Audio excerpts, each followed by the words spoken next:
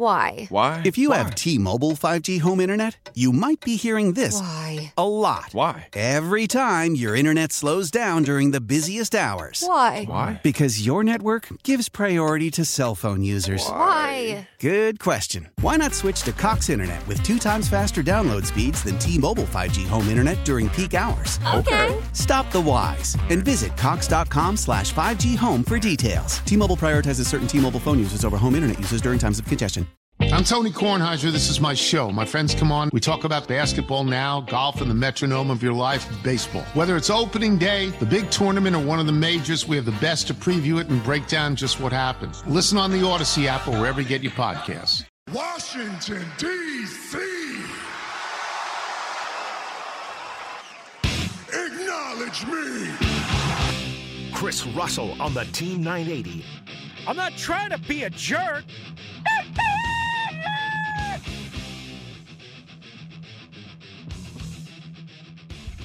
All right, we are off and running on a final Football Friday of the season because the final game of the season is a little bit more than 48 hours away. Let's call it 53 hours away. How about that, huh? How do you like them apples? But we're with you over the next 3 hours, so we'll take up 3 of that 53 remaining. With you on the radio on the Team 980, the Odyssey app, anywhere in the weird, wide world. And also, we're with you on 106.7 HD2 and the Team980.com/listen. Matty Ice over there. Football Friday over here. Driven by your local Honda dealer. Experience power, performance, and ruggedness with Honda. See your local Honda dealer. We'll be joined by Gary Meyers, longtime NFL scribe, voice, author. Wrote a recent book about the New York Giants that generated some controversy. Obviously, we'll talk Super Bowl 58. He's been at a number of them throughout the years and has a good handle for both of these teams, so we'll do that. Kirk Morison, former NFL linebacker, Raiders, other teams, and longtime broadcaster, done national radio, done TV, does college football. He'll tell us who's going to win in his eyes. It surprised me when we caught up early this morning. And as well, Kirk had something to say about what the Commanders should do with that number 2 overall pick. Let you hear that coming up in the 3 o'clock hour with Kirk Morison, former NFL linebacker from Las Vegas. And as well, we'll talk to Tyler Fulgham from ESPN and ESPN Bet later on this hour as we get you set for a couple of the props that he likes. And as well, why the line spread really hasn't, or the line spread, the line, you know what I'm saying, the line movement, whatever, has not really moved. I mean, it kind of moved a little bit after an initial push, but it's pretty much held rock steady. And am I missing something? Because the 49ers are the favorites in this game. You know I don't have much respect, quite honestly, for odds makers. I don't think they know what you think they know. I don't think they have any information or very little information that isn't readily and publicly available. Sometimes they are right, and sometimes they hit it square on the head. And oftentimes they are woefully wrong. Woefully wrong. And we just, look, everybody does a different radio show. We just don't buy in hook, line, and sinker into what bookies, odds makers, are saying is going to happen. And sometimes that gets us in trouble. I remember there was a game, I don't remember, I think it was a big college football game, regular season. Pete and I were still doing the show together. And I was like, it was something to do with Alabama. And I was like, Pete, man, that line sucks. Man, that line is way off. I can't remember the exact details. But he kept saying, no, it's a good line. It's a good line. It's a good line. It's a good line. This, that, and the other thing. And he was adamant about it. And I was adamant that it was a bad line and that the bookies didn't know what the hell they were talking about. And it turned out that I didn't know what the hell I was talking about. And I was woefully wrong. And I think it was Alabama that I was railing against, and Alabama won, and Alabama won convincingly. So I was wrong. But there's plenty of times that I'm right when something smells fishy. You know, Sheehan does the smell test. I don't do a smell test, but I'm telling you something here is fishy. Something here smells a little bit off. And what I'm wondering is, am I the one that's reading the room wrong by saying, whoa, wait a second. Should San Francisco actually be favored? If you look at how San Francisco has played, really since the Christmas night game against Baltimore, including in a win here in Washington where, you know, they pulled away, but I wasn't that impressed by them in any way, shape, or form. All right, they wrapped up the regular season. The game didn't mean anything. Nobody important played. I mean, I'm not judging them for Sam Darnold. They had the bye. They came out and were absolutely, again, here's where I sometimes get myself in trouble and sometimes I'm just absolutely dead on. I'm telling you, I know football, okay? You don't always have to agree with me. I know football. When I watched the 49ers against the Packers, there was one team that should have won that game and one team that should have lost that game, and it wasn't the team that won the game that should have won. Now, the Packers made plenty of mistakes too, but you would kind of expect the Packers to make those kind of mistakes in the rain, on the road. You know, Jordan Love is not a rookie quarterback, but a first-year starter, so on and so forth. Against the vicious 49er defense, which, you know, again, those that live by rankings and statistics and offer no context and no nuance at all in any way, shape, or form, you Ben Johnsonites, you number knuckleheads, if you watch the 49ers, and again, I can't say necessarily on Christmas night, although they weren't great on defense on Christmas night either against the Ravens and Lamar, but that was more because of 5 turnovers by the 49ers on offense. 4 interceptions by Brock, so on and so forth. If you watch the 49ers at any point, again, since that Christmas night shellacking by the Ravens, it is hard to walk away and go, yup, that team should not only win Super Bowl 58, but that team should be favored in Super Bowl 58. You know what I think this is? The more and more I think about this, Maddie, you remember this from last spring, how outraged I was. And guys like Hoffman and another guest or two along the way, I can't remember who, told me I was all full of crap. I was full of it. I was not reading it right. I was not interpreting it right.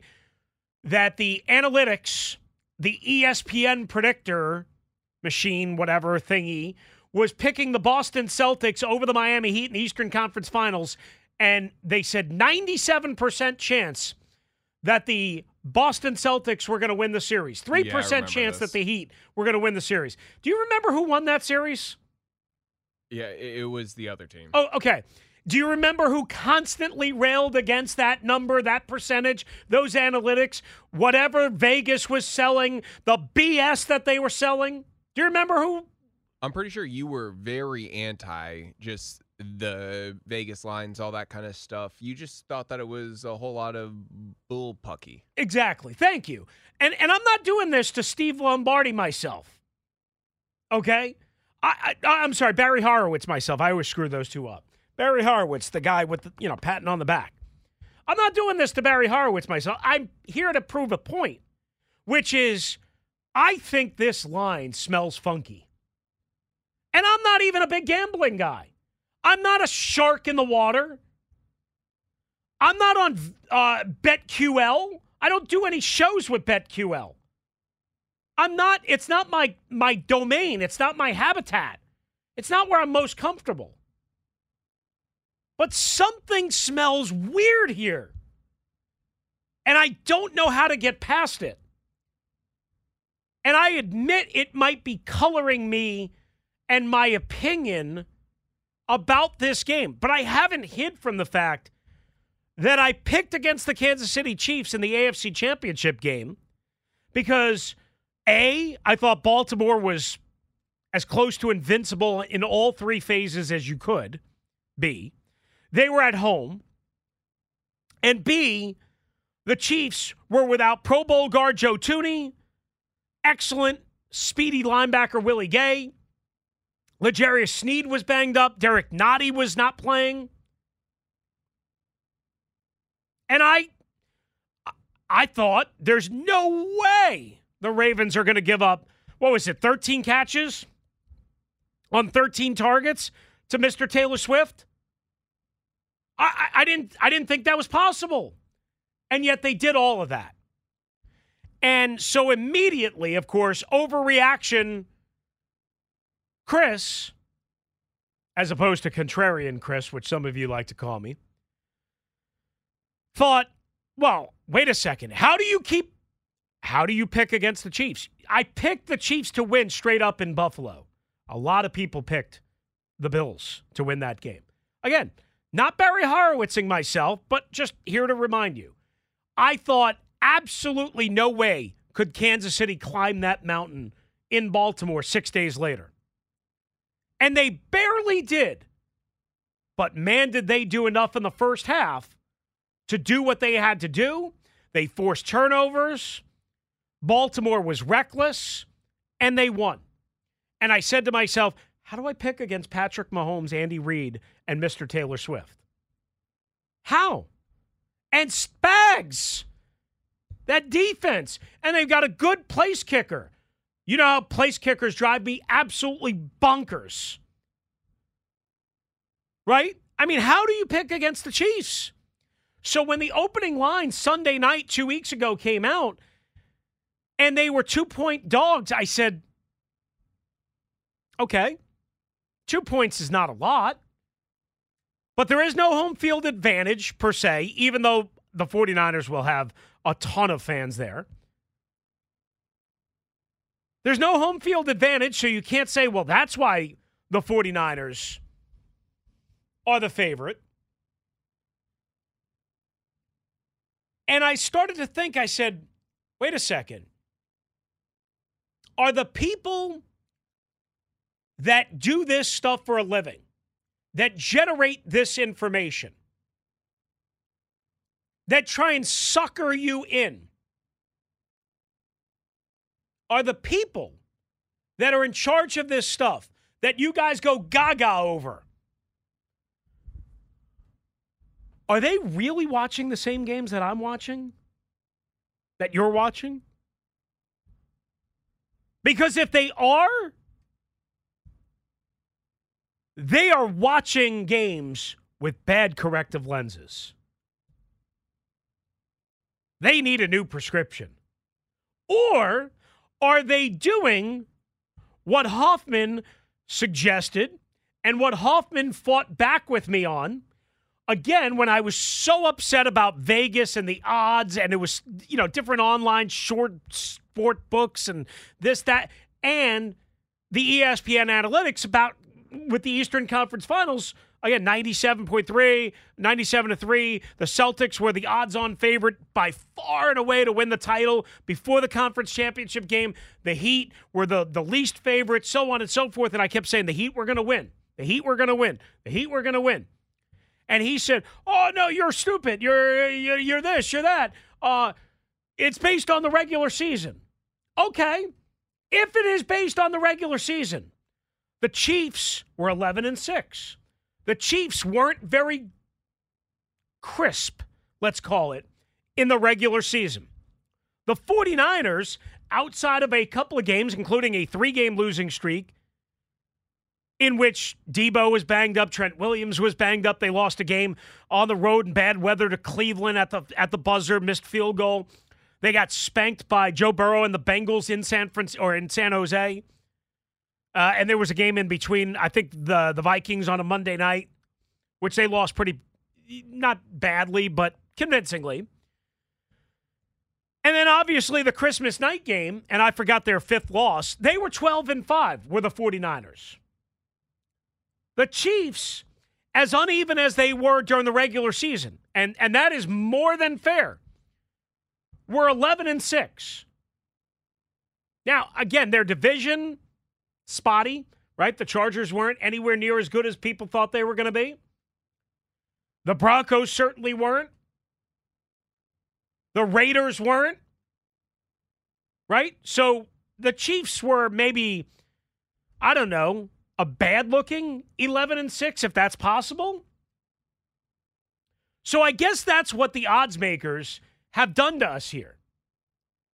I guess that's why all of the betting stuff that you look at, and I'm looking right now at BetQL, it's holding steady in most books at -2. FanDuel's got it -2.5, but the consensus is -2. And I will go so far to tell you that my friends at BetQL, which you should absolutely get a subscription to, and check out all of their information. I mean, they're not right all the time, but they're right a lot of the time. They actually, what they do is they analyze the spread based on all their data and analytics and whatever. And they're saying, actually, San Francisco should be favored by 4.5. A 2.5-point difference than the consensus. Again, you might be able to get it at 1.5 somewhere, depending on what book you use, what have you.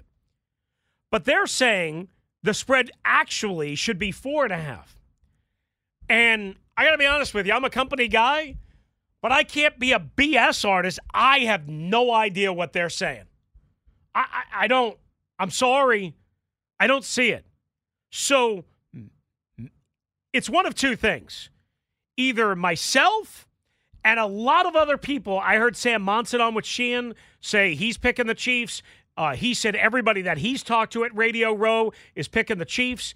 I get very, very, and Sam pointed this out, I get very nervous when everybody hops on one side because it usually does go the opposite way.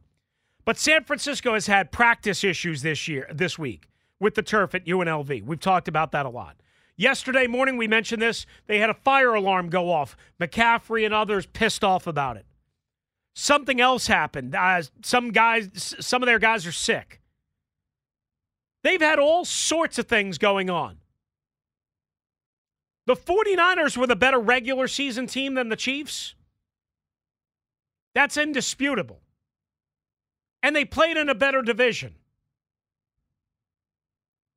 But the bottom line is, if we're watching the last 5 or 6 games, which is what matters more than the big picture over a 17-game season and what you did in September, if we're watching the same last 4 or 5 games, there's no way the 49ers should be favored.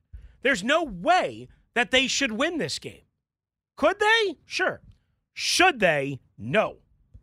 And that's where we start the show. Super Bowl 58, your predictions, your key X factors, your MVP, what prop bet you like. Let's do it, baby. The 49ers go for their first Super Bowl in, 30 years or whatever it is? The Chiefs go for back-to-back and 3 in the last 5. What you got? I think you know what I've got. I'll give you more on what I think is important as we go along. Plus, we're jam-packed with guests, so get in now, 301-230-0980, 301-230-0980 on the Ace Law listener lines. In a wreck case law, help you get a check. Call them at 8888 Ace Law. Call us, 301-230-0980 on the Team 980 and the Odyssey app.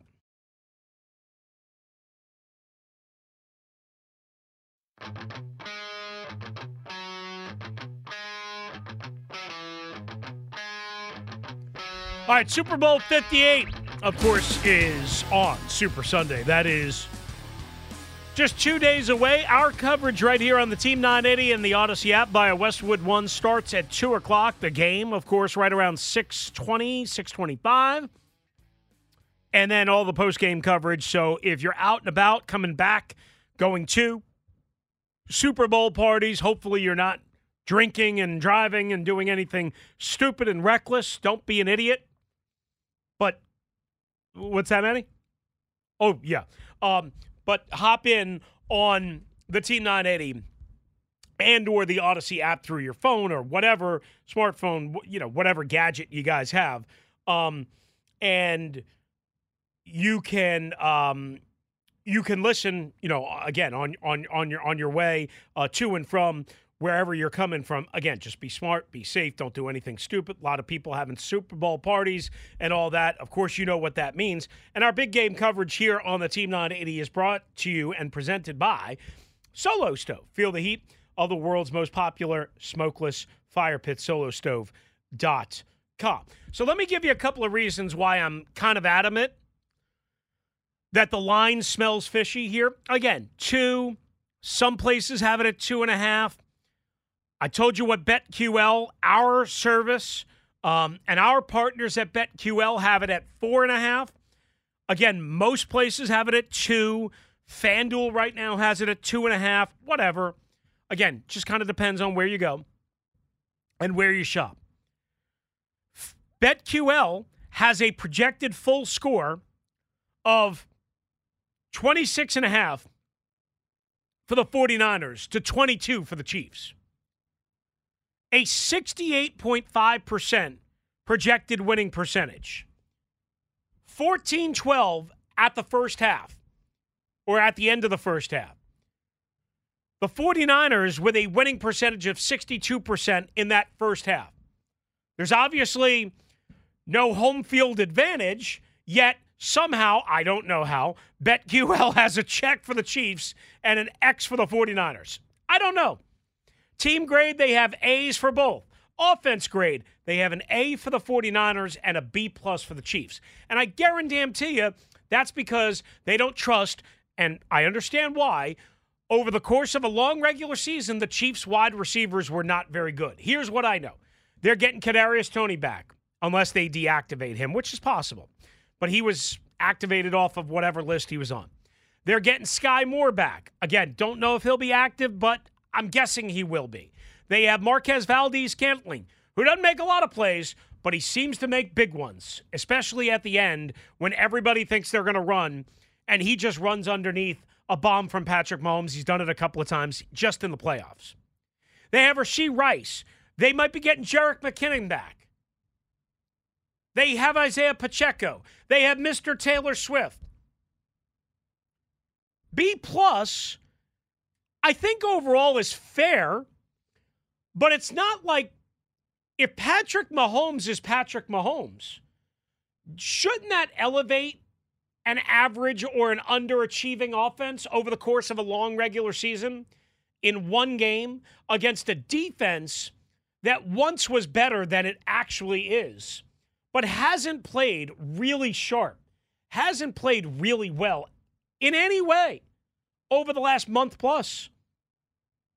And yet, again, they're being given an A+ defensive grade, as are the Chiefs. But yet people, and again, our own analytics company and our own betting analytics company is saying the 49ers should be favored by not 2, not 2.5, by 4.5. And I got to be missing something here because I don't see it. That's not the team that I've been watching. I watched them in person at FedEx Field. I've watched every one of their games outside of the meaningless one in Week 18. Or I should say every one of their games down the stretch. I've watched much of their season. I have total respect for the 49ers. I'm rooting for the 49ers. I just don't see why the Chiefs are dogs and why people are saying, no, not only are they dogs, but they should be dogs by more. They're not going to win this game. It's the 49ers. And that's a reasonable opinion. You can feel that, right? You can think that, but on what?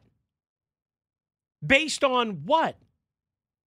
Based on an entire 17-game season? Or based on what is most current? And that's my issue. Maybe I'm looking at it through the wrong prism. I look at more recency bias. And again, I could get in trouble. But the 49ers, even on offense, haven't looked sharp. They put together a couple of big scoring drives against Green Bay. That was it. They didn't move the football sustainably. They had 3 good scoring drives, including a Christian McCaffrey 41-yard touchdown run and 1 big play to set that up. Okay, good drive. They had the big drive early in the game, laser throw to George Kittle. They had the big drive late in the game that ultimately won them the game. Great drive, not taking away anything from them. They had the big second half, but some of that was good fortune, right? The ball passing, going off of Ayuk's face helmet. You know, I mean, we talked about all of this 2 weeks ago. The 49ers have been fine on offense. It's not like they've been a juggernaut, boys and girls. And let's just be honest. They're taking on a much better defense than the Chiefs than they faced in the Packers or the Lions, or certainly even the Commanders. Not obviously the Ravens, but it's not like the Chiefs are that far off. Right? And the 49ers couldn't do anything against the Ravens defense. So there are a couple of reasons why I think the line smells fishy and why I think Kansas City's going to win while I'm rooting for San Francisco. Like, flat out, I am rooting for Kyle Shanahan. I am rooting for Trent Williams. I got to be honest with you, I have no affinity, no personal whatever towards Chase Young. I mean, he could win, he could lose. It makes no difference to me. I'm not against Chase Young. I'm not for Chase Young. I didn't really get to know him when he was here. Seems like a decent guy, but it doesn't move the needle for me. I'm rooting for Kyle Shanahan. I'm rooting for Trent Williams. I'm rooting for Bobby Turner. I'm rooting for Chris Furster. I'm rooting for Leonard Hankerson. I'm rooting for Darryl Tapp. Guys that, you know, all played here, coached here, that I got to know, got to work with, you know, just saw them a couple of weeks ago. Those are my guys. I'm rooting for them. I just don't think they're going to win. What about you? 301-230-0980. Time for a quick trending alert, and then we'll get to Dr. Sabah on the other side of the glass. And you, if you want to hop in on this Football Friday, Super Bowl 58, we've got some guests coming up. So, again, just fair warning, if you want to get in now, get in now. We'll try and get to you before we start the guest parade on this Football Friday on the Team 980, driven by your local Honda dealer. Experience power, performance, and ruggedness with Honda. See your local Honda dealer. Let's give you a quick trending alert right here, right now. All right, let's start with this. A little bit of a surprise. How about Bill O'Brien, the former Texans head coach, the former Alabama offensive coordinator? He went back to the Patriots last year. That didn't work out. Took the Ohio State offensive coordinator job last month, and now has put the reverse brakes on and is heading back to Beantown, but to be the head coach of the Boston College football program. And that is not a done deal, but Pete Thamel of ESPN reporting that Bill O'Brien is heading back to Beantown to become the new Boston College head coach. Wink Martindale out as Giants defensive coordinator after butting heads constantly with Brian Daboll. Didn't get an NFL job, but instead he lands in Ann Arbor as the new defensive coordinator for the national champion Michigan Wolverines. Mike Zimmer is the new new defensive coordinator, of the Dallas Cowboys. He beats out Rex Ryan and Ronald Eugene Rivera. And from baseball, two-time American League Cy Young Award winner Corey Kluber has announced his retirement, ending a 13-year career, three-time All-Star, and again Cy Young in 2014 and 2017 with the Tribe. And that's what's trending.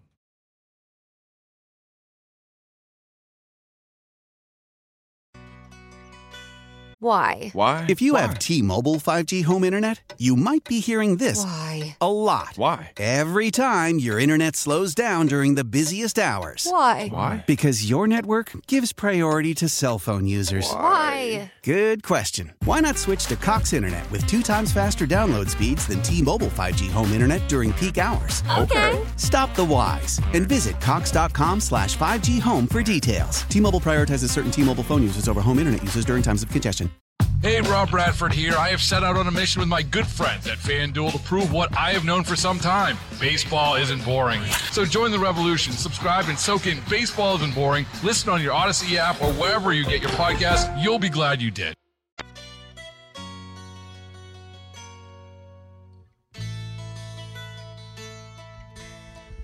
All right, again, Super Bowl 58 right here. Team 980 pregame coverage via Westwood One on the Odyssey app and a 980 on your radio dial. Begins at 2 o'clock on Sunday afternoon.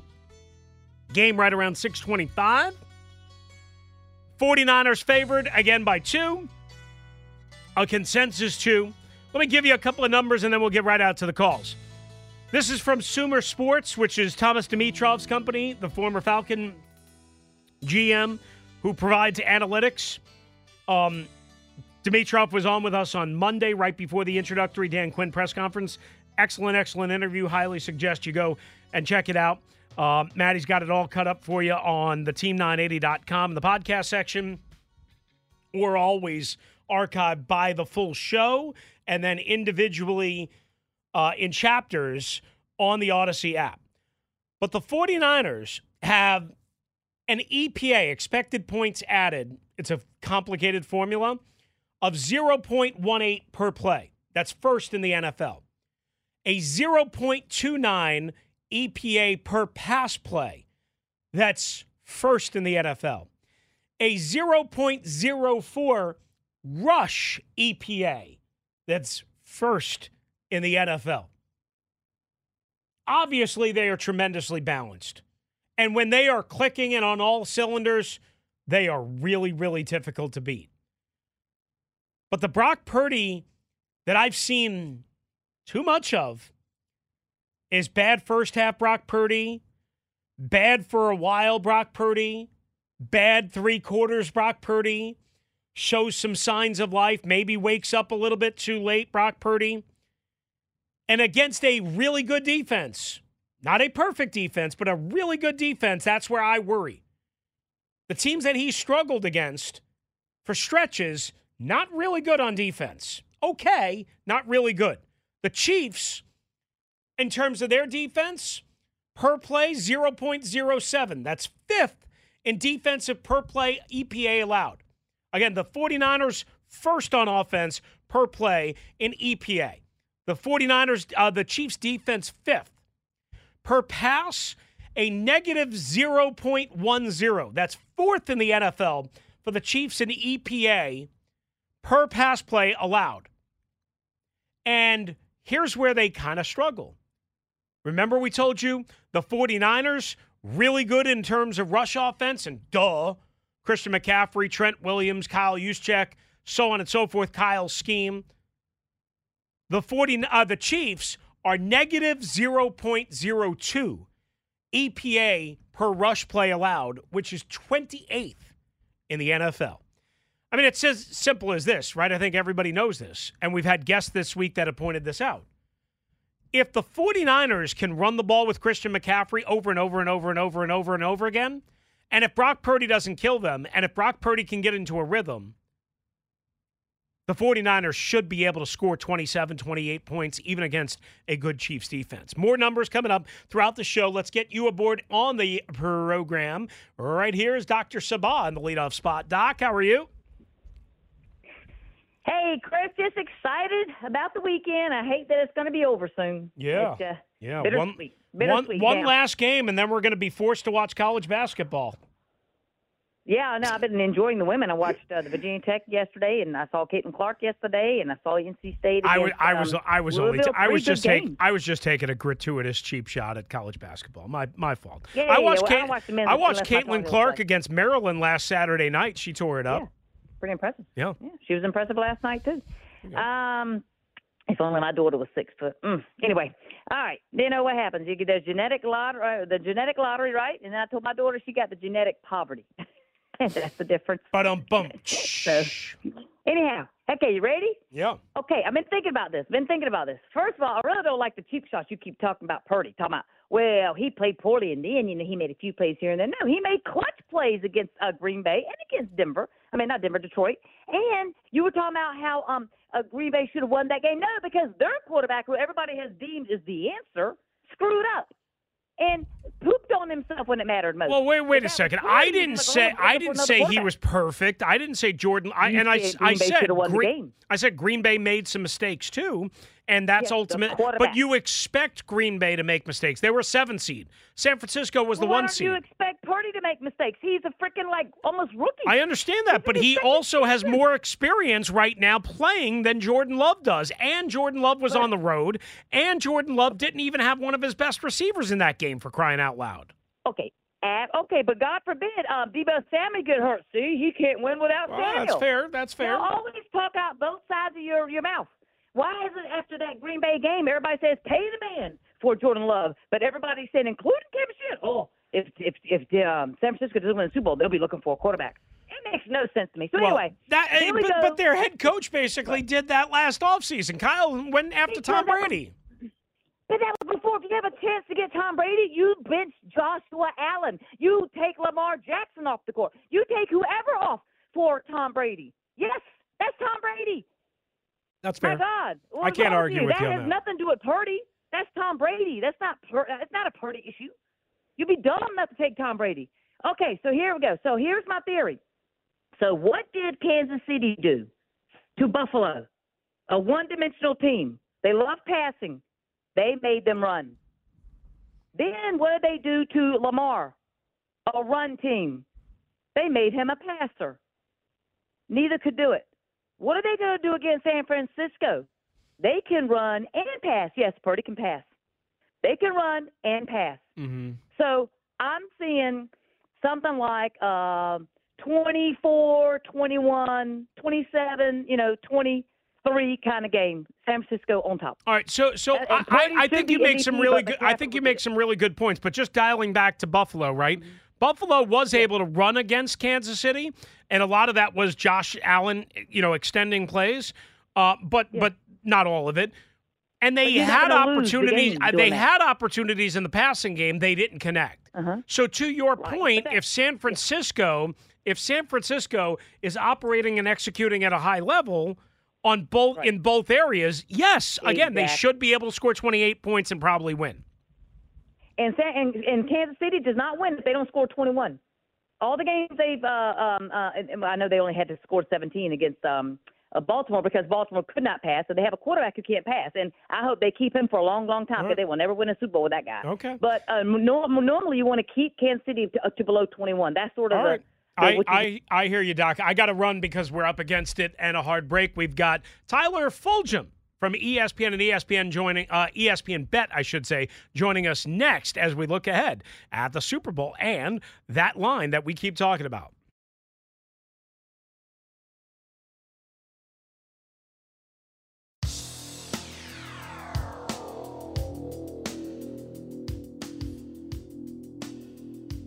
All right, with you on the Team 980 and the Odyssey app, and of course, Super Bowl 58 quickly approaching in Las Vegas on Sunday. Joining us now from ESPN and ESPN Bet is Tyler Fulgham, a sports betting analyst and host. Does a great job, obviously, breaking everything down as we get set for the Super Bowl. Of course, check out ESPN Bet for all of your Super Bowl betting needs. Tyler, thank you very much for your time. How are you, pal? I'm doing great, Chris. I appreciate you having me on and excited to talk about some ways to wager the big game. Yes, sir. Yes, sir. Let's start with this. Opening line was 2. I think it dipped all the way down to 1 last week, and now it seems to be most books back up to 2. Are you surprised where it opened, the action so far, and where it seems to be heading? Not surprised where it opened. I understand the math and the power ratings behind San Francisco being viewed as the superior team based on what they showed all season. I am surprised, though, and I wonder if this will change as we get closer to kickoff and more public money comes in, if there'll be some steam on the Chiefs, because the average, Joe Schmo better, not the sharps, not the pros who are strictly by the numbers, are going to say, wait a second, Patrick Mahomes is the underdog? This guy's won 2 Super Bowls. He was the underdog in Buffalo, went in and beat Josh Allen. He was the underdog in Baltimore, went in and beat Lamar Jackson. I'll take those points with Patrick Mahomes. So we might see some late steam that gets it up to 2, 2.5. I don't know if it'll touch 3 because that's such a key number. If it does, it'll be hammered back down to 2.5 or 2. But I'm a little surprised to see, the money going the way of the San Francisco 49ers earlier, but now it seems like it's kind of creeping Kansas City's way, and maybe they'll get closer to a pick 'em, I should say, than a 3-point spread. Yeah, that's kind of like what I expected, especially when that line moved from 2 down to, I think it got down to as much as 1 in some books, of course, depending on where you looked at it last week, but now it's kind of back up there. So I'm with you. I think that number should be closer to a pick 'em or maybe 1, or maybe, look, you want to do a half point, whatever you got to do. Yeah, people are going to do what they want to do. Yeah, again, it's just one of those things that's going to be so comfortable for the viewer to say, wait a second, Patrick Mahomes is an underdog. All he's done is win in his career, 9-3 straight up as an underdog, never lost against the number as an underdog on a road or neutral site. He was an underdog in the Super Bowl last year, and that paid off for you. So, again, I don't think it'll get to a pick. Half a point is inconsequential. I'm seeing 1.5 right now at ESPN Bet, so I wouldn't be surprised if that's kind of where we end up come kickoff.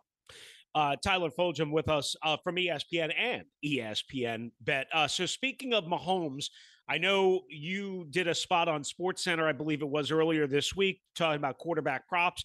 And of course, that's where most of our attention is. And you were mentioning Patrick Mahomes under a half an interception, right? And -115, I think, were the odds that I saw. And you cited a couple of numbers, or the graphic did, no interceptions in the last 4 playoff games, 132 straight attempts, 7 interceptions in his playoff career, 625 plus attempts. How much trends and stats do you use strictly to base what you're going to bet on? Meaning, how much of a gut feel do you use versus just purely the evidence and the track record and the back of the baseball card type stuff?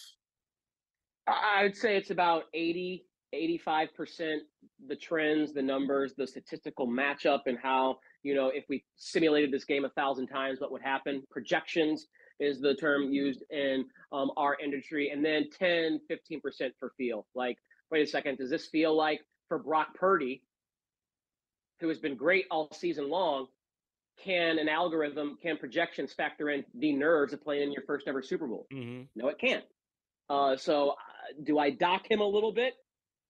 Category for the potential of the magnitude of the situation to affect him at least early in the game? Yes, I do. So I would say it's about 85%, strictly by projections, and then leave a little wiggle room for that human element that numbers can't quite quantify. Well, one of those props is Purdy under 1.5 touchdown passes, meaning, if you're taking that, he'll only throw 1 touchdown pass or none. And you cite the Chiefs have, of course, we all know they're great defense. They only allowed 4 quarterbacks, 2+ touchdowns.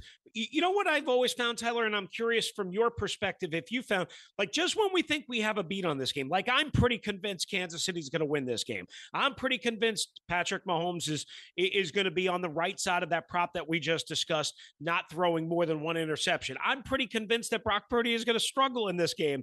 And then it completely flips. And that's where I always lose. And that's why I guess they make these prop bets.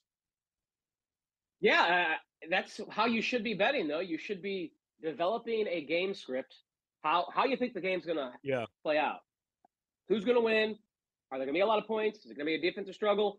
What's the final score going to be? And then once you have that set in your mind based on what you think, then you can start filling in the chapters of that game script. All right, if it's a high-scoring game, well, then that means Mahomes and Purdy are probably trading blows. So I'd probably go over on their passing attempts. I'd probably go over on their passing yards, over on their touchdowns. But if I think these defenses are going to make some plays, if I think the Chiefs are going to jump out early, that probably means that Isaiah Pacheco is going to be used a lot in the second half to run the clock out. And that means Brock Purdy is going to be dropping back to throw because he's playing in catch-up mode. So develop a game script and then fill in the chapters of that book, so to speak, with the props that realistically or logically align with how we get to that final outcome.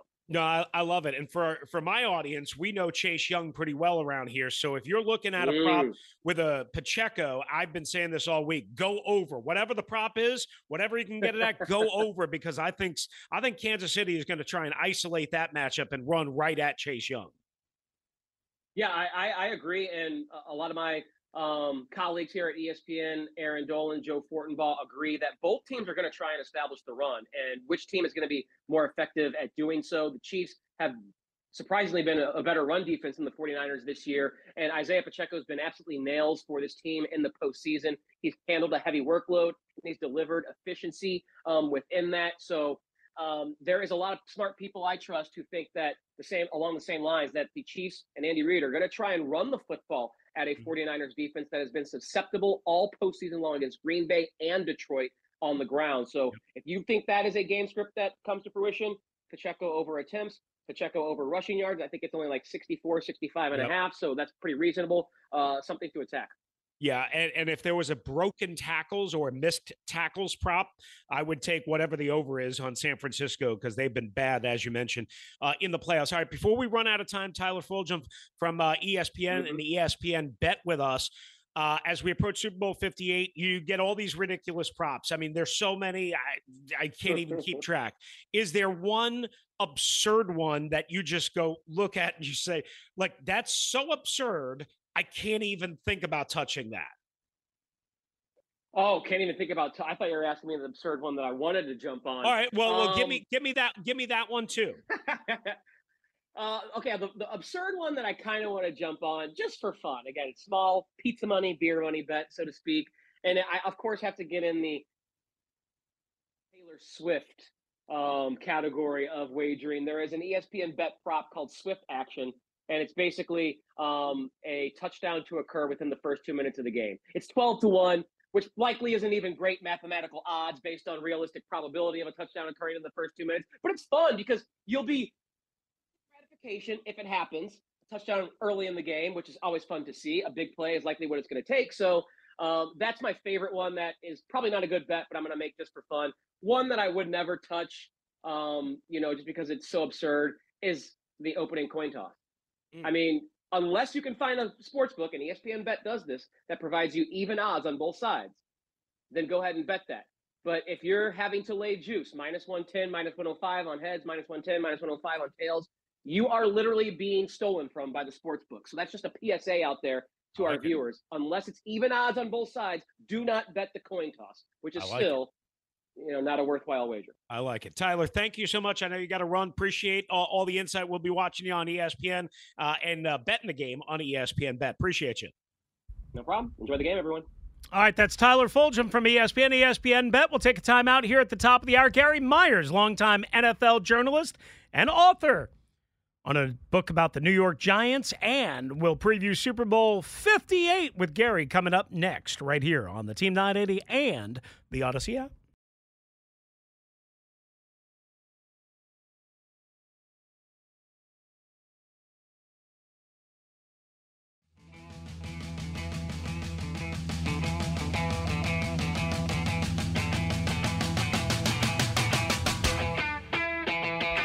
All right, good to have you with us in the nation's capital and beyond. 3 minutes after 2 o'clock on this Football Friday on the Team 980. It is driven by your local Honda dealer. Experience power, performance, and ruggedness with Honda. See your local Honda dealer. So while we concentrate on Super Bowl 58, I was just thinking, I started falling in love with the NFL watching the New York Giants as a kid growing up on Long Island win a Super Bowl way back in 1980, well, I guess it was 87, in the 86 season. And, growing up, reading the New York Daily News and hearing about a gentleman named Gary Meyers, and then getting to work with him for a brief little bit.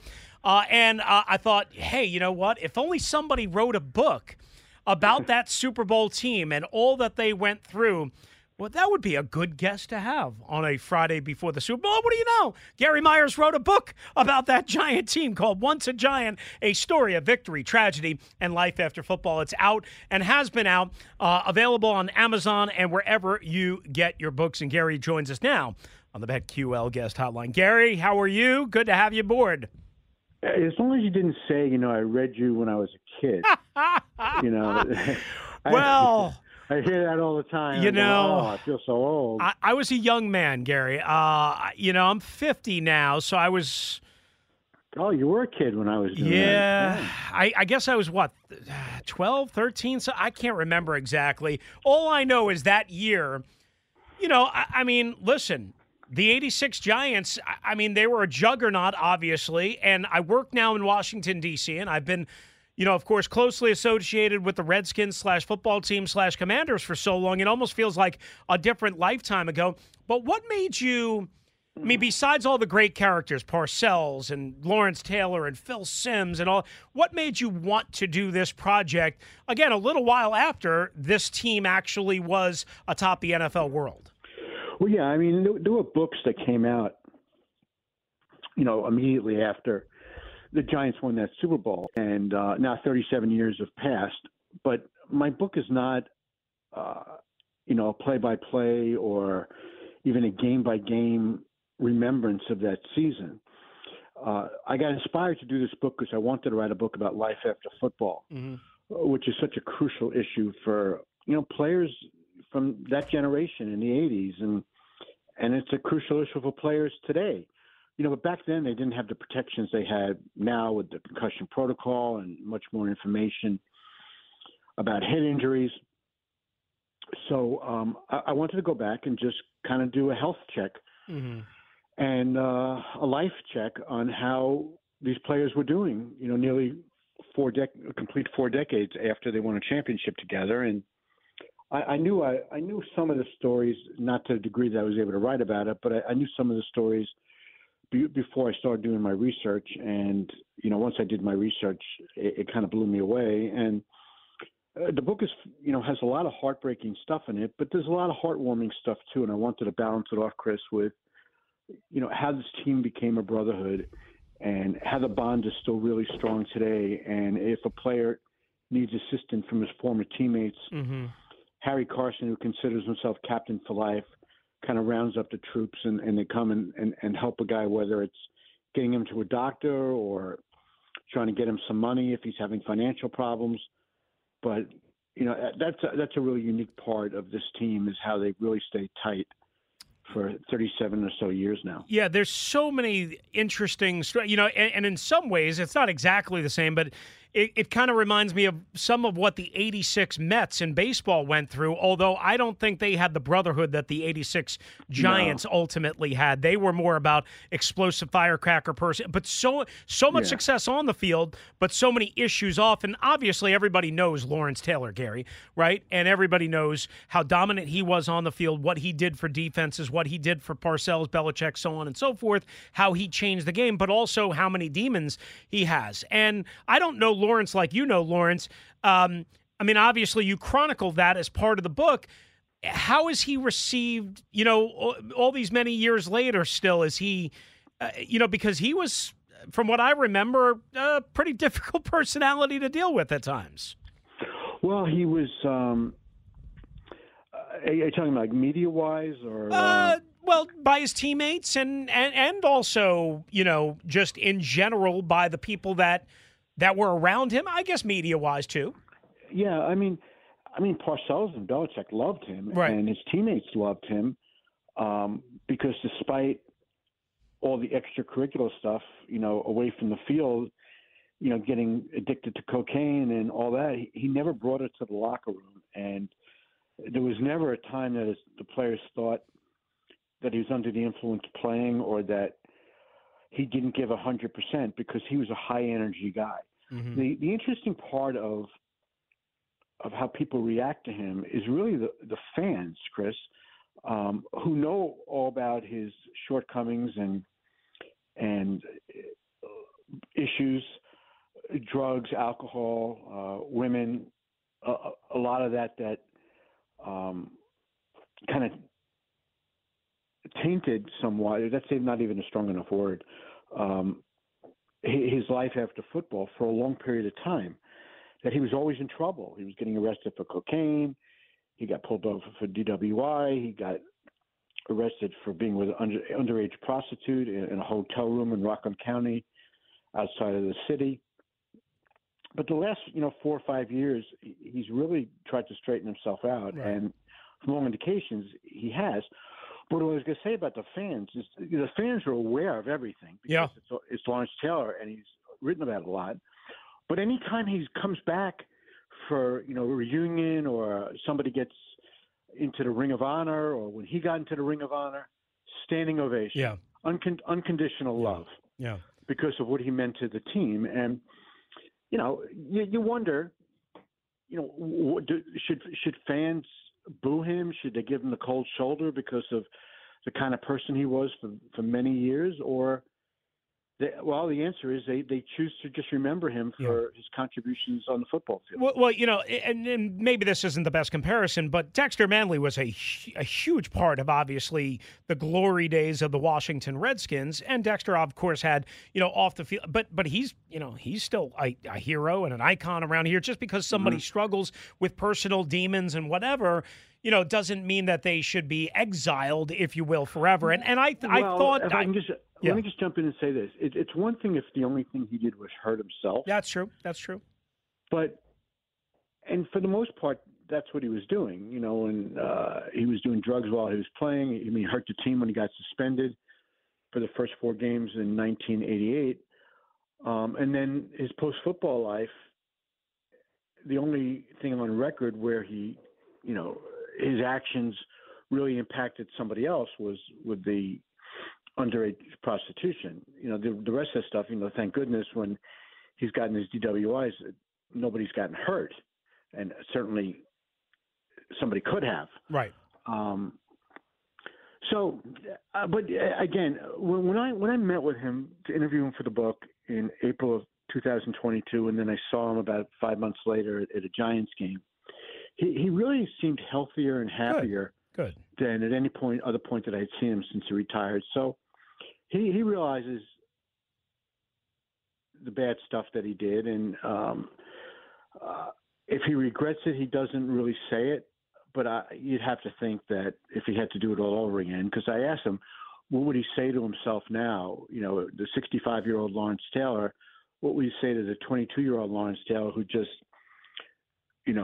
arrived in New York after being picked in the draft by the Giants? He'd say, stay away from drugs, which is what he tells everybody now. So Gary Meyers with us, longtime NFL writer, and has done it very well at the top of the mountain for a long time in New York City, a very tough media market, as you can imagine. Author of Once a Giant, of course, the story inside the Super Bowl champion New York Giants back in 1986, the first of their 2 championships with Bill Parcells and Bill Belichick. And that leads us, of course, before we get to Super Bowl 58, Gary, obviously Belichick wrapping up his run in New England. He didn't get a job. Apparently the Commanders talked to him at the last second. That didn't necessarily push the needle, but didn't get a job, was close maybe in Atlanta.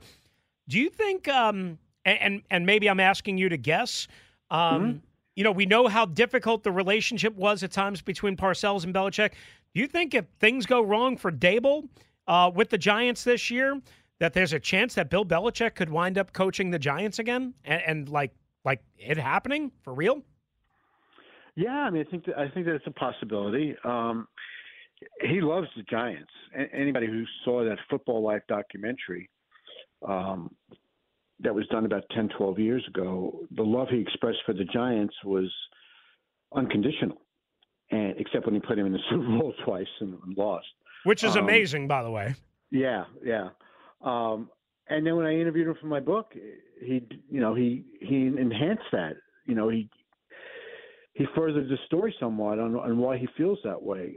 Would he come back? I think, first of all, I just want to say there's no doubt in my mind he still wants to coach. He wants those 15 victories to pass Shula. And just as important, he wants to win a Super Bowl without Tom Brady. Because fair or not, the narrative has really changed on who's responsible, who's get the most credit in New England. And the narrative changed in the 4 years that they were apart. Brady and Belichick, Tom won a Super Bowl in his first year in Tampa, and Bill struggled in his last 4 years in New England.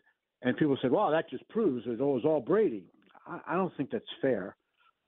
It really has nothing to do with the 20 years they had together.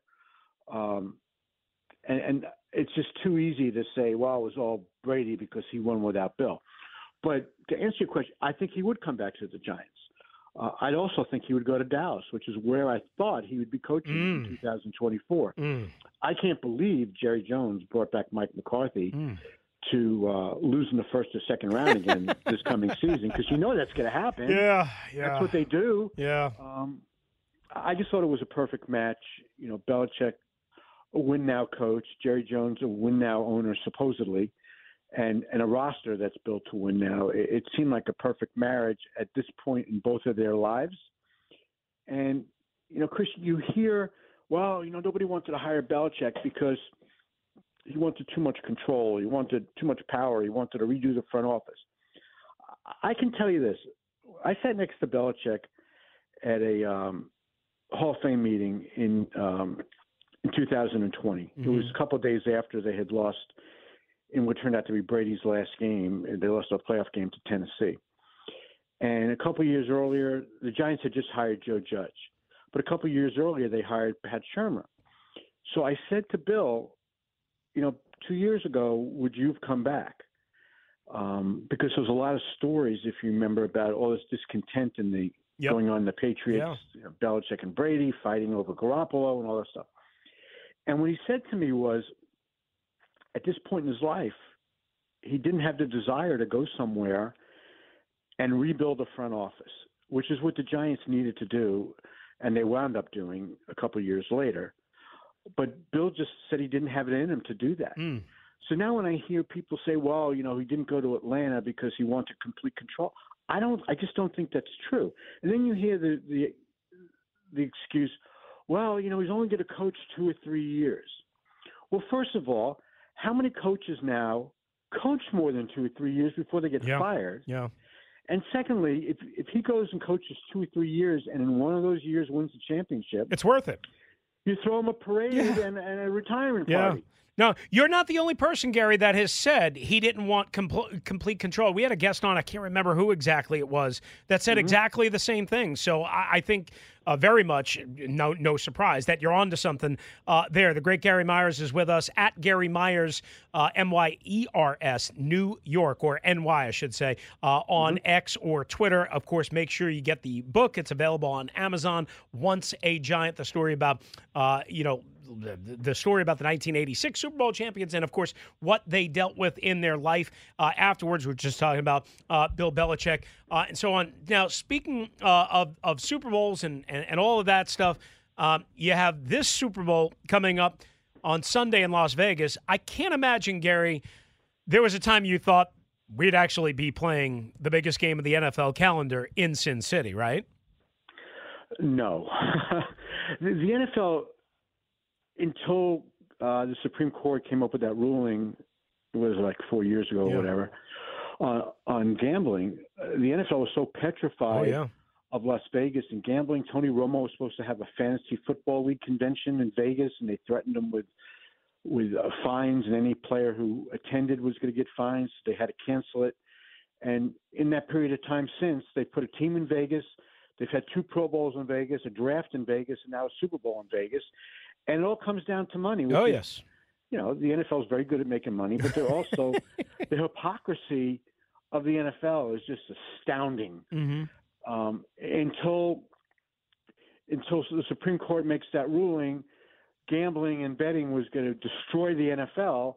And as soon as the ruling comes down, it's, FanDuel, DraftKings, Caesars, you want to be business partners with us? Sure. How much do you want to pay us? So it's all a bunch of fill in the blank, you know. And what's ironic is Romo's on the call of the game on Sunday night, and now, of course, everybody hates him, but Romo's on the call of the game Sunday night in Vegas after really that big fiasco, and I remember that pretty well, started the whole damn thing. Yeah, I can tell you this for a fact, that 20 years ago, when the NFL Network was starting up, and Steve Bornstein was in charge of it. Remember the old ESPN guy? He was at ABC. He wanted to base the NFL Network in Las Vegas because he thought it would be the confluence of sports and entertainment, and that was the best place to do it. I can't mention who told me this, but it was a very, very high-ranking official in the NFL office who everybody knows really well, who told me, I had gone out to lunch with him, and he says, "Can you believe where that blankety-blank Bornstein wanted to put the NFL Network?" And I said, "Where?" He said, "Where's the one place we would never do anything like that?" I said, "Well, Las Vegas." And he goes, "Of course." And now look, 20 years later. Unbelievable. the sports world is converged on Las Vegas, and Roger Goodell, the commissioner, is singing its praises as invitation-only press conference on Monday in Las Vegas. I mean that guy's interesting. I don't know how well you know him, but that guy is interesting. Gary Meyers' book is Once a Giant, A Story of Victory, Tragedy, and Life After Football. Again, about the 86 Super Bowl champions and their lives afterwards, including Lawrence Taylor, Bill Belichick, Phil Simms, Mark Bavaro, so many great giant, Carl Banks, and everything, Harry Carson, everything in between. Get it now, available on Amazon or wherever you get your books. From a football standpoint, I like the Chiefs. I don't know if I'm overreacting to what they did against Baltimore, but I had them in Buffalo. I doubted them against the Chiefs, against the Ravens in Baltimore, and now I can't pick against them. Plus, I look at what the 49ers have looked like, really, Gary, since Christmas night. And it wasn't just that night. I saw them in person a week later here in Washington. I know that team really well. I've seen them in the 2 playoff games. They just haven't looked good. Am I overreacting to recency bias, in your opinion? No, because I think that that's the best thing to go on, is how a team is playing, down the stretch of the season and then in the playoffs. And the Niners easily could have lost to the Packers, and they definitely should have lost to the Lions. And they had a much better regular season than the Chiefs. But in the playoffs, the Chiefs beat the Dolphins in Kansas City on that really cold night. And then, I did not think they were going to win in Buffalo, and I didn't think they were going to win in Baltimore. But they've played their best football right now. And that's what you want.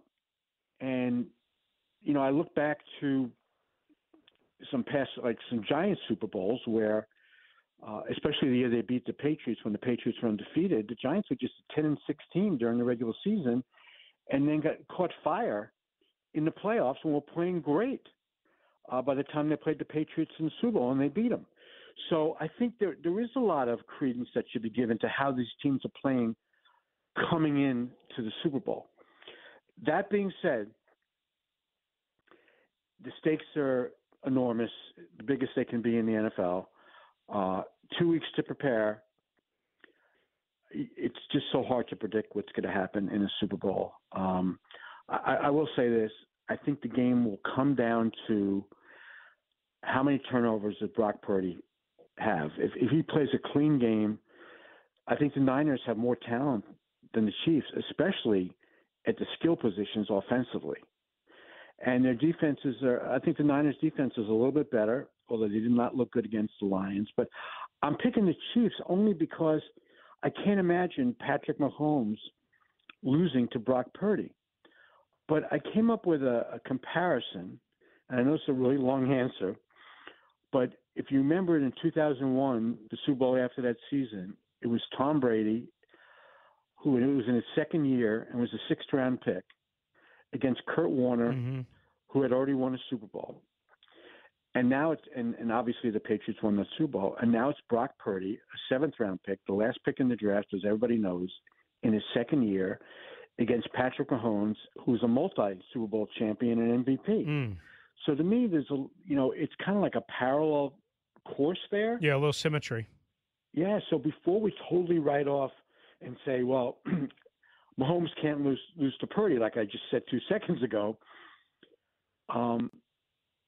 he's got a great quarterback coach / head coach in Kyle Shanahan, and if they can minimize his mistakes, they got a great chance to win the game.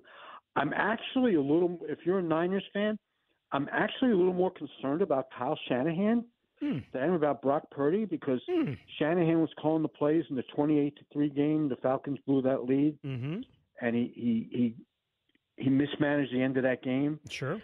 They had a 10-point lead in the Super Bowl in the fourth quarter. 4 years ago, sure. Chiefs, yeah. Right? They had a 10-point lead, I think, in the fourth quarter against the Rams in an NFC Championship game. The year the Rams won the Super Bowl. So I don't necessarily trust Kyle Shanahan down the stretch of a game like this. And until he proves he knows how to close it out, then he hasn't proven it. Well, that's a great point. I guess that's not really the super narrative, but it makes sense as you outlined it. All right, one last quick one, and unfortunately I got to squeeze you here. Dan Quinn, hired as Commanders head coach. You like the move? You don't like the move? I would have liked to move a lot more before they lost to the Packers. I mean, it's really hard to sell a guy who just gave up 48 points in his last game, in a game that everybody thought the team was going to win. But he really did a nice job there in 3 years as the Cowboys defensive coordinator. But, you know, if I'm a Washington Commanders fan, I'm going, all right, we just got rid of a coach who was a defensive coordinator who had been to a Super Bowl with his previous team and lost. And we just hired a coach who's been a defensive coordinator who got to a Super Bowl with his previous team and lost. Yeah. That doesn't mean that Ron Rivera and Dan Quinn are the same person. But the profile is exactly the same. And I would have thought they would have hired an offensive coach, and who knows what happened with Ben Johnson there. I thought they would have hired an offensive coach because they're going to draft a quarterback, and that's going to be the most important thing, is to be able to coach that guy up. And Dan Quinn's a defensive coach. I mean, Cliff Kingsbury. Not an easy name to say, trust me. Yeah. I've bumbled over it all week. I mean, he just where has he won? Yeah. You know, he hadn't won a lot. He hadn't won a lot. Is the answer to your question right there? There you go. Yeah. No, and you know what? That's what the sentiment. I mean, I wish I had more time because I'd love to talk more with you about this. But, I mean, I have a different feeling. But the sentiment you just outlined is how most of the fans feel. So, well, you know, it'll be up to Dan Quinn and Adam Peters to prove them wrong. And Josh Harris as well, you know. Yeah, I think that Dan Quinn comes with rave reviews from the Cowboys defensive players, which is obviously a plus. I know him a little bit, and I like him very much personally. He's a great guy. Oh, he's a great guy. Supposed to be a tremendous leader. Yep. And I think the arrow is pointing up strictly because there's another guy sitting in the owner's office now, and how can it be any worse? That helps. Quinn was excellent on the show yesterday. For everybody that missed that live, go back and listen to it on the Odyssey Rewind. He was tremendous. I love him. Gary, I love you too. You're great. Appreciate you. And excellent job, obviously, with the book. And as soon as things calm down, I'm going to get the problem is I've got about 4 or 5 books that I'm sitting on here, so I've got a lot of summer reading to do. Chris, mine's got to be at the top of the list. But the good thing about it, if I can just say this one other thing, you don't have to be a Giants fan by any means, or an NFL fan, to want to read this book, because it really touches on the human aspect of athletes. And once they, as I say in the book, you know, once the confetti is on the ground, people forget about them. And this really humanizes these guys that, and what they're going through after playing such a violent sport and beating up their bodies. At some point, they pay the price. And this generation of players, whether it's the 86, Redskins as they were known then, or the 86 Cowboys or whoever, they're all going through the same stuff. And some of it is really heartbreaking. Yeah. No doubt about it. I look forward very much to reading it again when things calm down a little bit. I will carve through it because, again, growing up on Long Island and a big fan of what Bill Parcells and Bill Belichick and the Giants put together, and look very much forward to it. Gary, always great to have you on. Great to catch up with you the other day on the phone as well. Thank you so much, and we'll talk again real soon, okay? Take care, Chris, and I appreciate you having me on. Absolutely. That's Gary Meyers. Again, Once a Giant, available now on Amazon. And like you said, it's not just about one team and a couple of players that you might have hated as a Redskins fan. It's about the perseverance through life. Champion, and then what you deal with afterwards. And so many great stories and so many big names. And, we only were able to concentrate on a couple of them, there. And obviously chose the biggest ones with Lawrence Taylor and Bill Belichick, and so on and so forth. But you get the point. Read the book, Once a Giant, available now from the great Gary Meyers. And, of course, he was partnering with Robert Griffin III. Now, he did address that, just so everybody knows, with Kevin yesterday. So I'll point you to that. Basically, that deal broke apart, it just Robert's got his thing, and he can explain all that and, all that. So we just didn't want to waste a whole lot of time. We had better questions to ask in terms of that. So I just want to make that clear. All right, 2:30, we went long. We will take a break, get back on track here, right here on a Football Friday on the Team 980. It is driven by your local Honda dealer. Experience power, performance, and ruggedness with Honda. See your local Honda dealer on the Team 980 and the Odyssey app.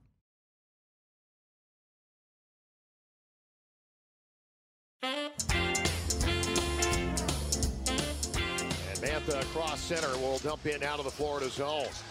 A deflection into the slot away from Forsling. Mantha picked it up, centered, now on a cross. Ovechkin scores! Alex Ovechkin knuckles one through Bobrovsky. It's a power play goal. Ovechkin with goals in 3 straight. And it's 1-0 Washington.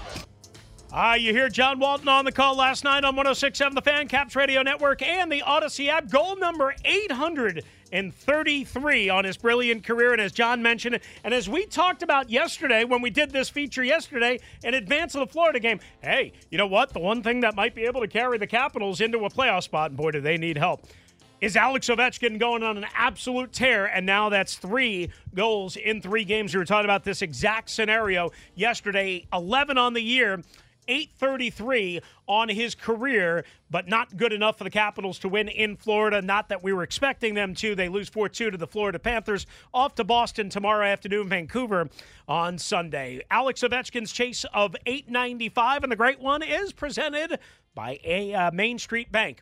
Cheer local, bank local, put their team in your office. Visit mstreetbank.com for more information. I know we have a couple of calls on hold. Guys, hang tight. We will get to you. We got to get back on track. Thanks to Gary Meyers. Good conversation there as well. Tyler Fulgham in the end of the first hour. So we've been guest heavy. We still have Kirk Morison coming up from Las Vegas and his somewhat surprising Super Bowl pick and thoughts on Dan Quinn and the Commanders as well. But time for a quick trending alert, and then we'll circle on back and get you aboard on the radio showgram. All right, so here's a twist. How about this? Bill O'Brien, who, of course, was allowed to leave the Patriots after they let go of Bill Belichick, agreed to become the Ohio State offensive coordinator, right? The former Houston Texans head coach and Alabama offensive coordinator. Well, now he's going back to Boston College to be their head coach. You know who's replacing him as the OC at Ohio State? Chip Kelly. Chip Kelly wanted out of UCLA so bad that he was trying to get an NFL job, which made sense. But now he's leaving the head coaching position at UCLA to become the offensive coordinator at Ohio State. Just a weird, wild, crazy twist and turn as we approach Super Bowl 58 Sunday in Las Vegas. Of course, here, game day coverage, Team 980 and the Odyssey app at 2 o'clock. The game right around 6:30. If you missed Dan Quinn, Commanders head coach, with us yesterday, it's available for you also on the Odyssey app and at the team980.com/ or in the podcast section, should say. And Jay Gruden broke down Super Bowl 58 with us as well. Go check that out. And that's what's trending.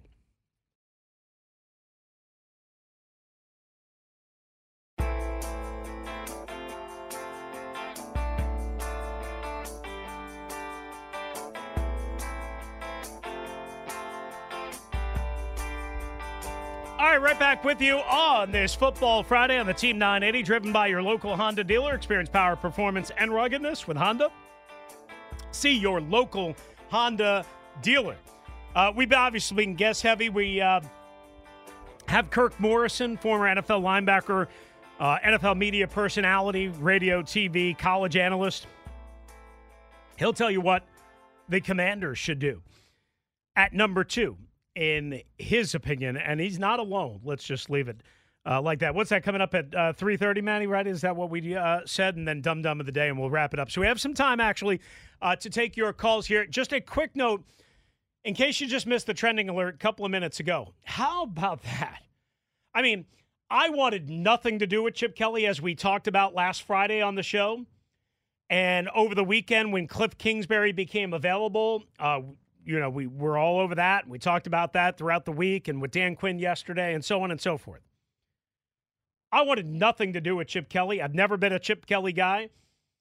I understand how much of an innovator he is on this. Listen, UCLA is not what it used to be, but this is a guy who just left the UCLA head job, and maybe he was going to get fired anyway. I don't know. I mean, it seems weird at this point that you would fire him, a month after the season ended.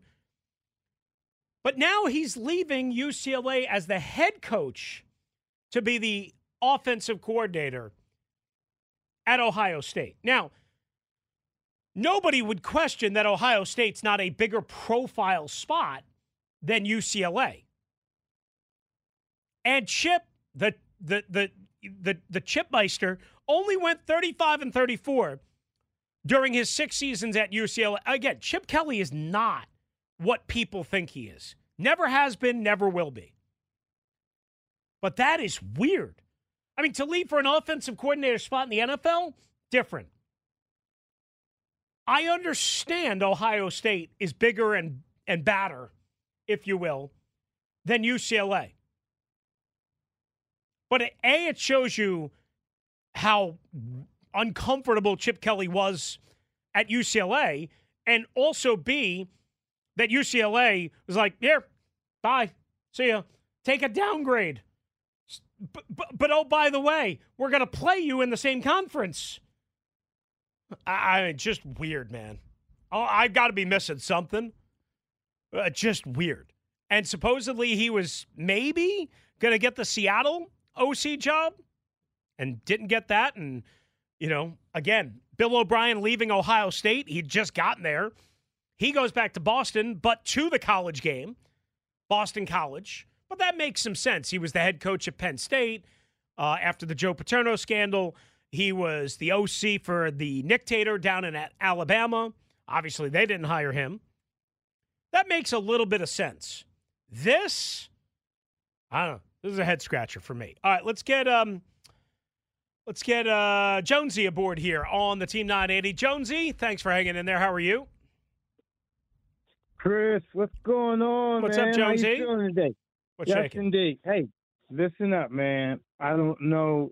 You got folk out here betting against Patrick Mahomes. I think he's going to pull it out again, man. I betted against him plenty of times in the past. Lost out, like Tom Brady. It's like he's the second coming of Tom Brady. I mean, this kid just knows how to win. Just when you think you can stop him from scoring, all he does is manages the clock and snuffs out the clock. If he has a lead on you, he'll beat you. Yeah, I'm with you. I mean, right? Like maybe I'm putting too much faith in Patrick Mahomes, but it's not just Patrick Mahomes. It's Andy Reid. It's Mr. Taylor Swift. It's the Kansas City defense. It's Steve Spagnuolo. It's Chris Jones. It's L'Jarius Sneed.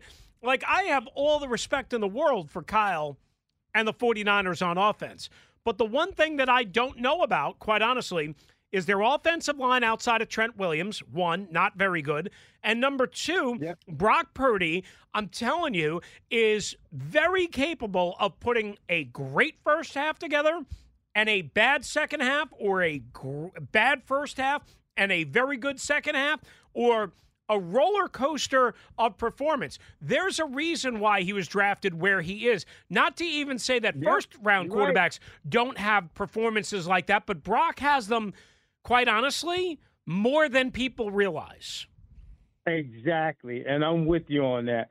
He cannot come out there and go and get behind early, because if he does, it's over, man. I mean, and yes, 49ers are loaded, but I think the weakest link is not even Chase Young. It's Brock Purdy. He can't come out there and have a bad first half. He just can't. And if he ends up with that ball first, he got to pour it on strong. But he cannot come out there and do what he did in the Detroit game. If he does, boom. They'll be losing going away. I agree. We asked Jay Gruden about how do you get him into a rhythm. yesterday, Exactly. right? And swings and screens and, like short passes. They tried to do that in that Green Bay playoff game 2 Saturday nights ago in the cold, wet rain in San Francisco. Obviously, weather won't be a factor. And they threw like 12 passes to Christian McCaffrey in that game. You know what they didn't do, though? They didn't run the ball. They didn't try to run the ball a whole lot. And when they did, they had success with McCaffrey, who broke off that 42-yard touchdown run right up the middle, right? So to me, I think, yes, get Brock Purdy into a rhythm, slants, screens, short little bubble passes, what have you. Easy throws, one read, ISO type stuff.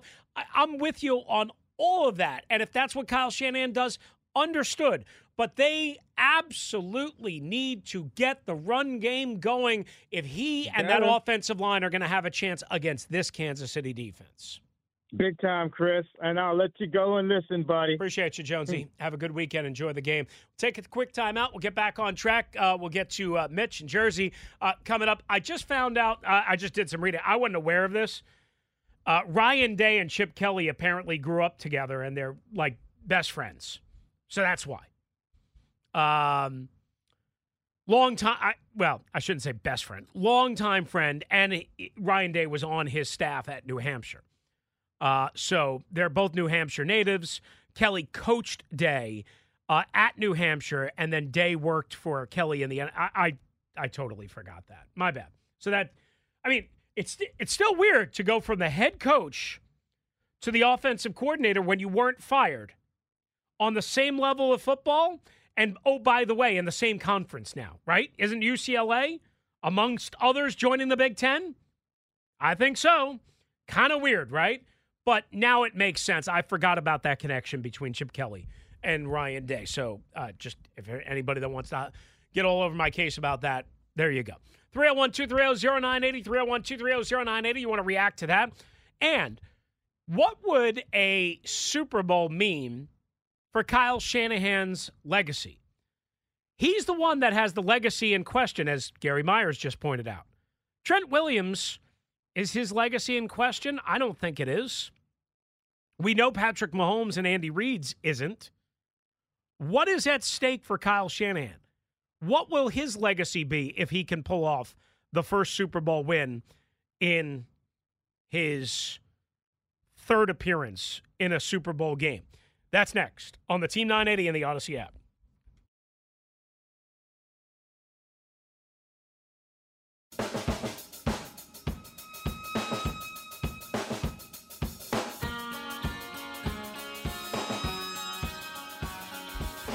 All right, Kyle Shanahan as a head coach of the 49ers, and obviously it's his first head coaching stint, is 64-51. Has been to the Super Bowl once as a head coach, the Super Bowl twice as a coach overall. Obviously, the Falcons under Dan Quinn, as we've talked about so much. Lost in 2 conference championship games, 8-3 in the postseason. Again, second Super Bowl as a head coach coming up. Third overall, 64-51 as a head coach. Kyle Shanahan's 44 years old. If he wants to, he can coach for another 20 years at least. So maybe one day, one game isn't going to define his legacy. But you know how it rolls. If they lose this game as a favorite, because the odds makers know, and there's no way they should lose to the Kansas City Chiefs, Andy Reid and Patrick Mahomes and Mr. Taylor Swift, then Kyle Shanahan is going to be looked at as a playoff failure by the idiots. And that's just not true. Does Kyle Shanahan need to win a Super Bowl to cement his legacy? Of course. Is his legacy set now? No. We know he's a great coach. He's arguably the best in the game.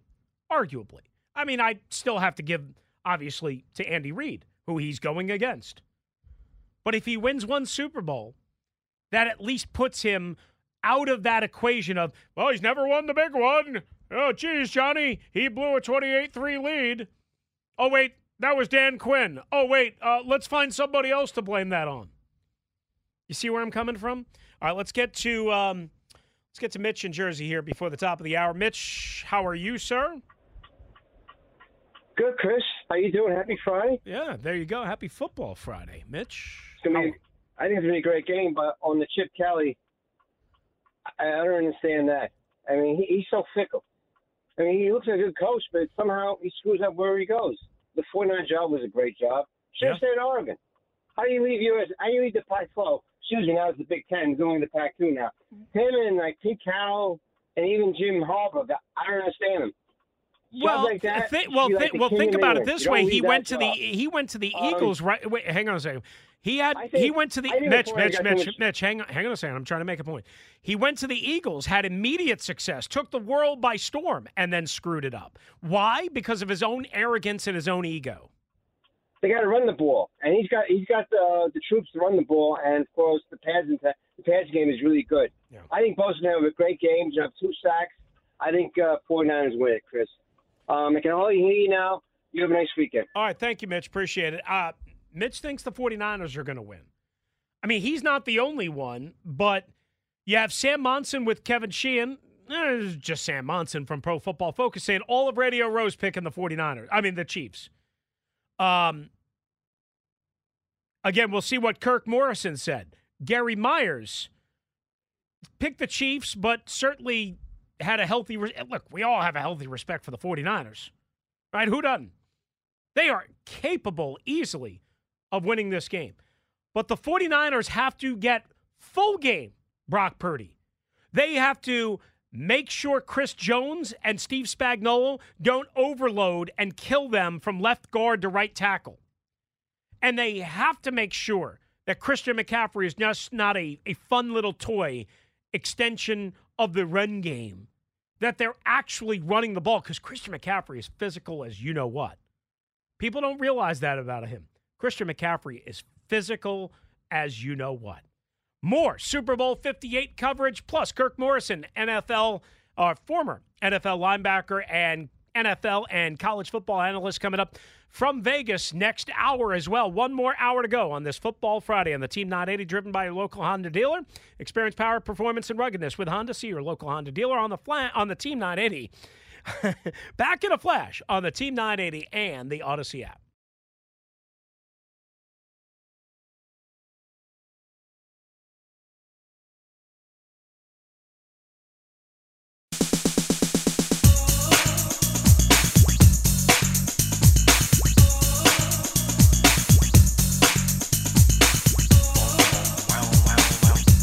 All right, Kirk Morison coming up again at the bottom of the hour from Vegas. He's doing something cool with Lowe's Home Improvement and helping out the less fortunate in Sin City, Las Vegas. We've been chatting a little bit about Chip Kelly leaving UCLA to become the Ohio State offensive coordinator. Again, he was the head coach at UCLA. It tells you everything you need to know there. And kind of the reason why we brought that up was because he was a option, and last Friday, everybody was abuzz. Oh, the Chipster could be coming here.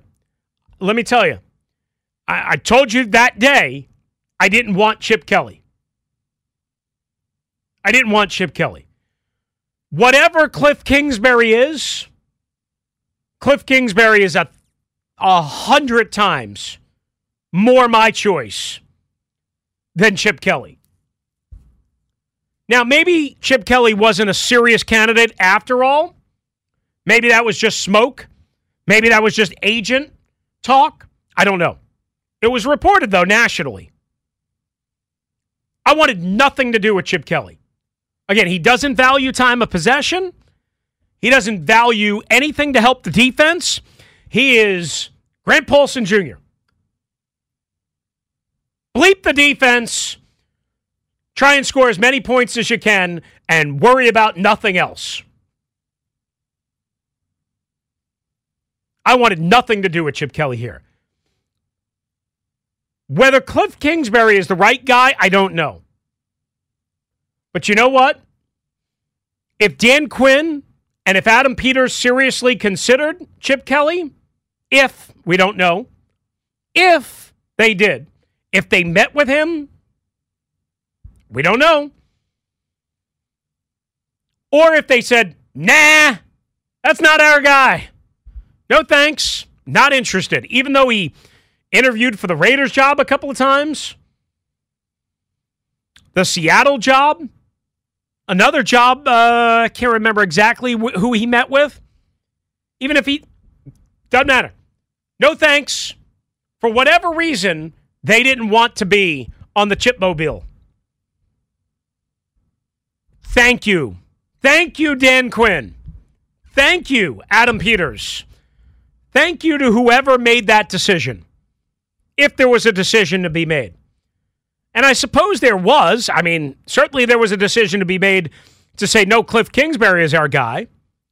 I had told you that Kellen Moore and Clint Kubiak, who's going to be coaching in the Super Bowl this Sunday, for Kyle Shanahan and the 49ers, were two chief options before they got other jobs, before Dan Quinn was even officially in the fold with the Washington Commanders. Kubiak to the New Orleans Saints,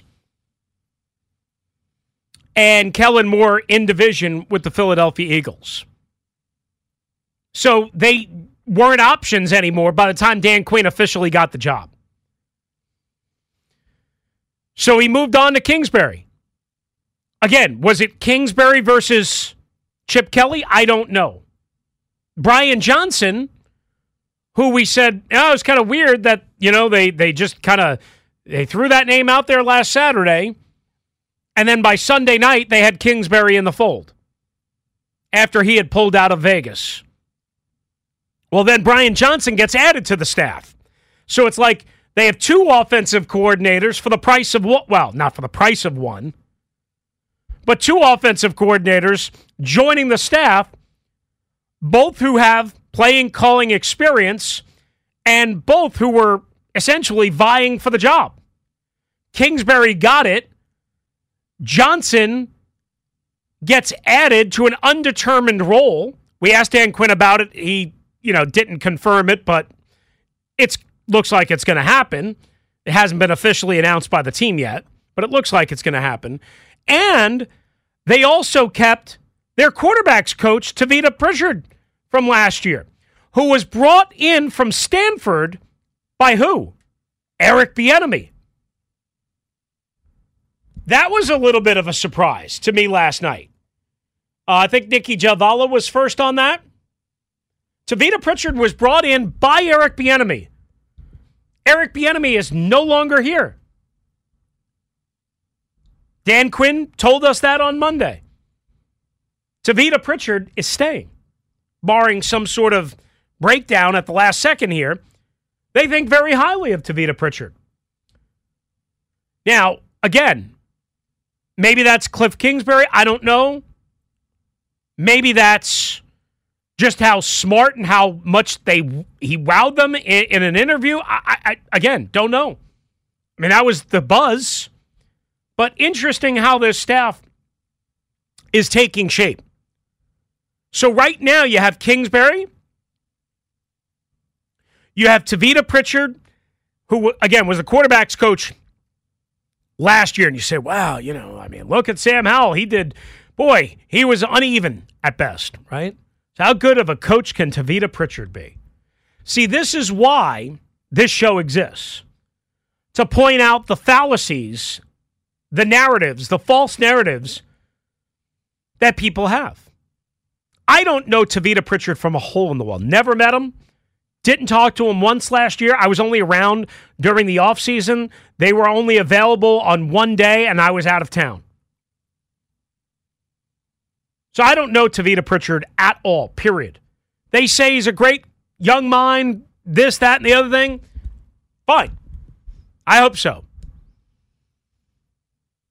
And obviously they were impressed by keeping him. But I don't know Tavita Pritchard at all. But for those of you that might be, and I haven't seen this, but I know how this game is played. Well, how good of an offensive coach could he be? How good of a quarterback guru how good of a quarterback coach can he be? If Sam Howell struggled last year.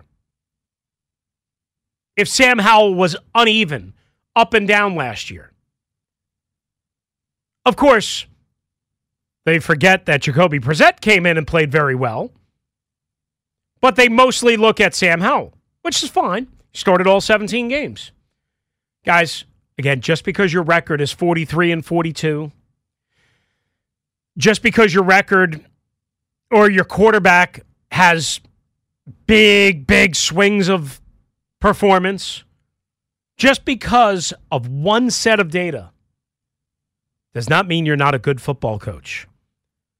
Does not mean that you are a bad football player if you have a rough year. Right?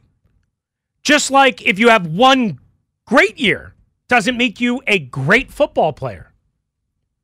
What do you do the next year, the year after that? So, I continuously remind you to not judge anyone by one set of data.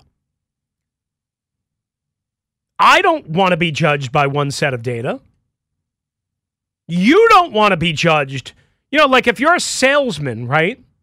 I understand how the game works. You're supposed to sell, right? Whatever you're selling, you're supposed to sell.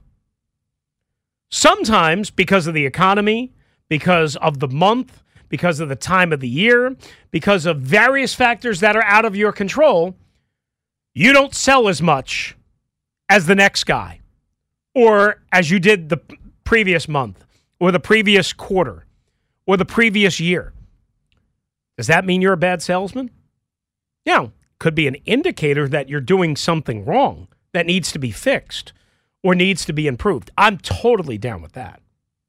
But the blanket narrative that you're really good or really bad based on one set of data is just absurd. So here's what I'm trying to sum up for you. Tavita Pritchard, again, I'm sure he's very smart. I'm sure he's really shrewd working with quarterbacks. Apparently he blew away Cliff Kingsbury and Dan Quinn. That's great. Let's see. Let's see if whoever the quarterback is here next year, whoever's with Sam Howell, let's see what Tavita Pritchard can do. But it doesn't mean that he's a bad coach because Sam Howell struggled at times last year and struggled significantly down the stretch. It also doesn't mean he's a great coach if they draft the number 2 overall pick this year and he goes on to have a C.J. Stroud type season. Right? I mean, Kingsbury obviously will get a lot of that credit, but shouldn't Tavita Pritchard? Maybe should Brian Johnson? No, I mean, they should all get credit. But that doesn't mean they're all great coaches. Just like if the number 2 pick comes in and kind of plays like Bryce Young did last year.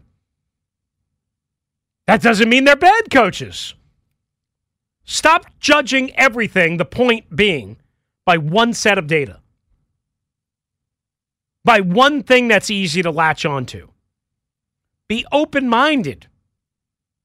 And let's see where we go. The reason why I'm anti-Chip Kelly is I've got a lot of data that suggests, yes, he's an innovative offensive mind.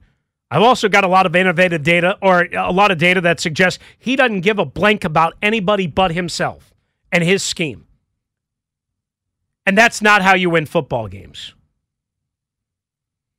You didn't see UCLA stopping him, right? To go in conference to take a demotion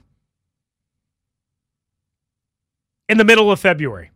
You didn't see that, did you? Oh, okay. I mean, again, these are the things that have to be pointed out. Whether you like them, you don't like them, they have to be pointed out.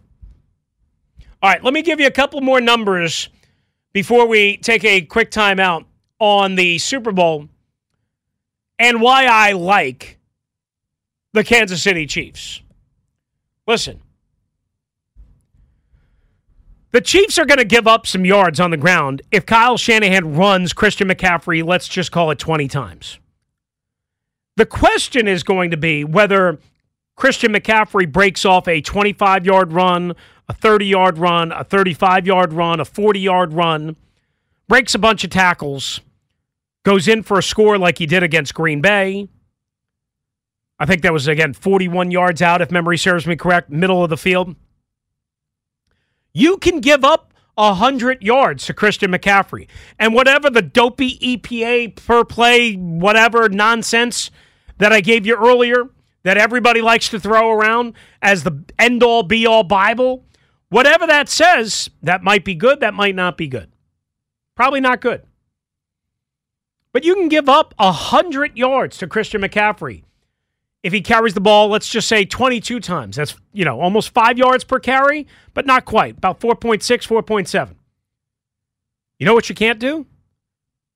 Give up a 3-play drive in which Christian McCaffrey gets the ball, totes the rock at the Kansas City 45-yard line, breaks 2 tackles, or makes 2 guys miss, and runs to daylight and scores a 45 or 50-yard touchdown. That's what you can't do.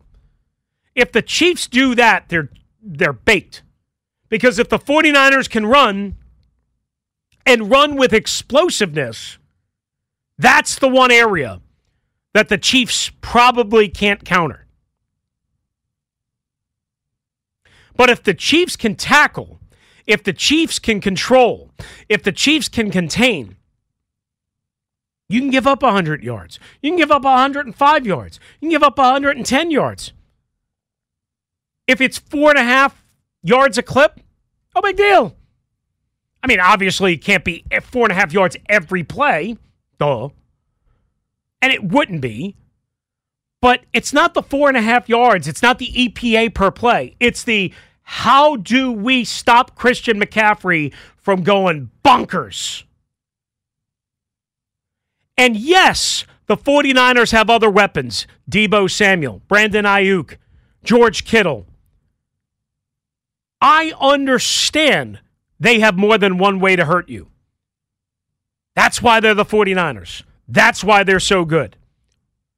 But if you don't allow Christian McCaffrey to break your back, I think then the Chiefs have the secondary to at least sort of, barring a major coverage bust or a slip on the turf or a collision, I think then the Chiefs have the secondary in the pass defense along with the pass rush to get to Purdy, to get to the 49er offensive line, to keep those guys from, again, turning a 10-yard slant into a 60-yard runaway catch and slant and catch and run. That's the whole key. Right there in a nutshell. You can, again, break out any stat you want. Any stat you want. But you cannot allow Christian McCaffrey to make huge plays. 301-230-0980, 301-230-0980. Let's get to Cliff right here on the Team 980 and this Football Friday. What up, Cliffy? How are you? Just for old time's sake, even though the season's over.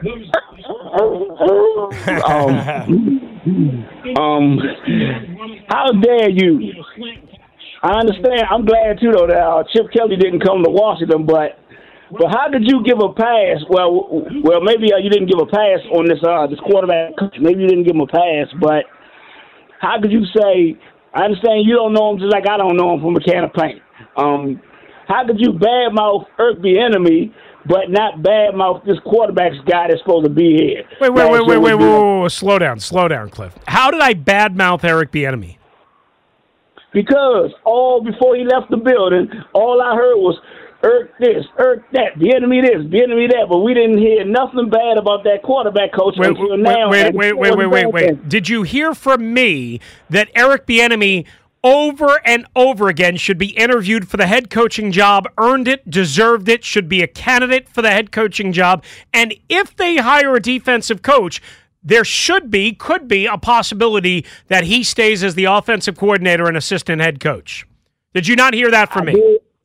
I did hear that. Consistently. But I was saying, when you were saying that Sam Howell failed, I felt like part of it was blamed because of Eric Bieniemy, but Eric Bieniemy was dealt a raw hand by Coach Centric, a.k.a. Ron Rivera. No, okay.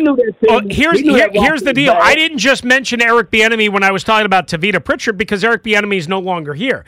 What I was simply saying was fans are going to say, oh, how smart can Tavita Pritchard be? How good of a coach can he be when Sam Howell was a mess? And my point being, and this is the same point for every coach on planet Earth, okay? You should not be judged by one set of data. Eric Bieniemy is not a bad coach because his team, the team, went 4-13 and because they didn't dramatically improve and because Sam Howell struggled. It is part of the equation, whether you like it, you don't like it, whatever. It is part of the equation, but he shouldn't be judged solely for that, is my point. I know it's part of the equation. I understand that. It's part of the equation, true. I feel like Eric was dealt a bad hand. And as far as the Super Bowl, now Shanahan's legacy not in danger, but he needs to win one because, like certain teams not winning Super Bowls, Super Bowl wins are not coming too fast. And I keep saying not to bet against Mahomes, like what's name say, but something in my gut keeps telling me that San Fran is going to win. Purdy is going to surprise everybody, which I hope he does, and I sit back and listen. All right, Cliff, thank you. Listen, I like Brock Purdy. I mean, at one point this year, I said Brock Purdy should be the MVP. I like Brock Purdy. It is absolutely, if you watch the 49ers going back to last year, and I know where he's coming from, kids, he's inconsistent.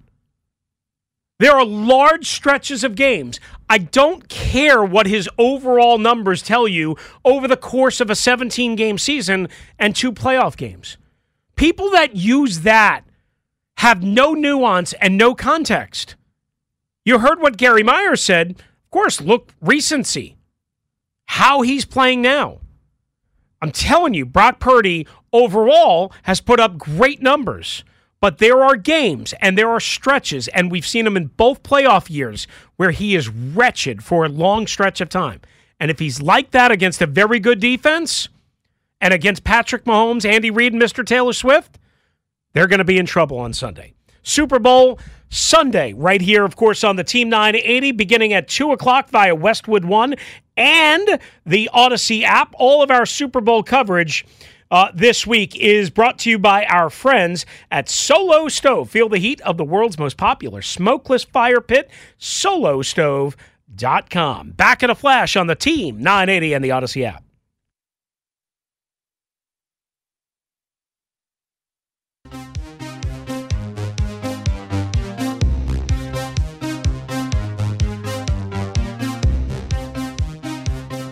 It would help if I turn on my mind. Sweet dreams are made of these. Turn on your mic, you dumb, stupid bastard. Everyone wants to be. Anyway, I saw Kirk Cousins a little bit ago on NFL Network. Did you see Kirk Cousins breaking out the dance on stage last night at NFL Honors? I did not watch NFL Honors. I really don't care. It's an awards show that... It's just a bunch. It's a bunch of hobnobbing. And I will say it's important. Put respect on the name. It's Kirk Thuggins when he's dancing and has his shirt off. But I don't think he had a shirt off. The video that I saw, standing. I know there was a lot of other guys around him that had their shirts off, so he was in full Kirk Thuggins mode. Standing put it out. I retweeted it and tagged it. Not bad for a guy coming off of a blown Achilles. No, right? Not at all. And by the way, Kirk Cousins is a free agent. And Kirk Cousins has dropped a couple of hints that he wouldn't necessarily mind coming back to Washington. You like that? You like that? I would love that. I'd get my guy back. Could you imagine if Dan Quinn and Adam Peters go out and sign Kirk Cousins to a 2-year contract, $80 million? Wait a second. What was that, Kirky? I got Chris standing here. Hi, buddy. How are you? Would you go back to being a beat reporter, give up the normal you could go back and hang out with Kirk on a daily basis? I might. That's a good question. It's a damn good question. And I was thinking to myself as I was listening to Sheehan talk to Ben Standig on my way in, and I was thinking the exact opposite of what you just asked. Damn, am I thrilled that I'm no longer on that beat. And I can't tell you how crazy and chaotic my life is just as a talk show host. I can't imagine being on that beat anymore, just from the standpoint of this. Sheehan was asking, hey, is there any chance that Nate Katzer's coming back, the special teams coordinator who actually spanned the last year of Jay Gruden and all 4 years of Ron Rivera? And, what about the offensive line coach? Who's that going to be? Well, we had the report that Dallas blocked Lunda Wells, the tight ends coach in Dallas, who they were trying to make the offensive line coach here. And Ben did fine answering it. It's such an awkward and uncomfortable thing when people want to know the answers to things that there's just no way you could have the answers to until it happens. 301-230-0980. Coming up, Kirk Morison. But first, our buddy Sean in Cincinnati. What up, Sean? How are you? I'm good, Chris. Thanks. Just wanted to call and give my 2 cents on the new special teams coordinator. I really don't know much about him, but I've seen the stats. I think they're 5-4-4, the top 10 the last 3 years, whatever it was. And so I'll gladly take that. I probably would have been fine with Nate Katz, but at the same time, it would have been okay. But I think it's good that they're bringing in someone new. I know he seems to be well liked. I saw Jeremy Reeves tweet about it last night or something to try to in hopes that he would stay. But I just think it's just I keep saying the same things over and over again, but it's just so refreshing having people who I'm going to say it this way actually. If you look at the Seahawks, I was a big fan of Mike McDonald, and I really wanted him. Have the Seahawks signed a single coach yet? It's Dan Quinn. He was hired the day after Mike McDonald, and he seems like he has almost his entire staff done. Has Mike and obviously I could be wrong because I don't pay attention to the Seahawks that heavily, but I haven't seen anything, and I keep seeing people on Twitter making fun of them because he hasn't signed anyone, and so I just think that's pretty telling. To where these two guys are at in their careers. And I honestly think the longer time this hire, the more time we have to sit with this Dan Quinn hire and learn about him and see what he does and see his decision-making, I just think we're going to continue to like it more and more. I have no idea what's going to translate on the field, but it just seems like when you have professional adults who aren't putting spoiled milk and ice cream in each other's offices because they don't like what they're doing, then maybe, just maybe, we can have a good football team and focus on the field for once. But just to finish up, like I said, it really and truly does seem like a new age of Washington football, and I couldn't be more excited. I'm really looking forward to the combine and then to see what guys we get. I know it's so far away, but since our season was over, by week 15 or whatever it was, I feel like I've been looking towards the draft for months now. But just to end off, really excited, really refreshing. Feels like a breath of fresh air, weight off my shoulders, because there's smart adults I can actually have full trust and faith in that are running this team. So I couldn't be more excited. I couldn't be happier. And it just feels good to have a chance and to not have a team bogged down by the worst owner in sports history. Thanks, I'm with you. Chris. Have a great day. I'm with you. Thanks, Sean. Good to hear from you. As always, enjoy the weekend in Cincinnati. Have some Skyline chili on a hot dog or something, some spaghetti thrown into the mix there. Yeah, we do have breaking news right here, right now. Why don't we do it on the trending alert? And then we'll be joined by Kirk Morison, former NFL linebacker with the Raiders and a couple of teams, longtime NFL and college football analyst. He'll also be with us as well. Caroline Blakely, who is a D.C. native, president and CEO of Rebuilding Together at the Super Bowl. They will join us next, and we'll obviously talk about some of this stuff. But let's get the breaking news for you right here, right now on the Team 980.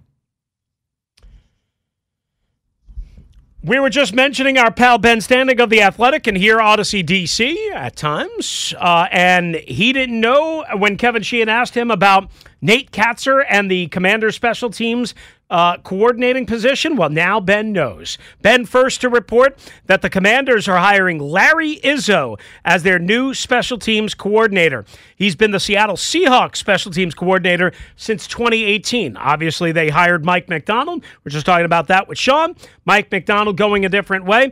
3-time Super Bowl champion as a player. Everybody probably remembers Izzo buzzing around for Belichick and the Patriots. And he's a Ashburn Broad Run High School native, so he's coming home. Larry Izzo, the new special teams coordinator, which means Nate Katzer is going to be on his way out.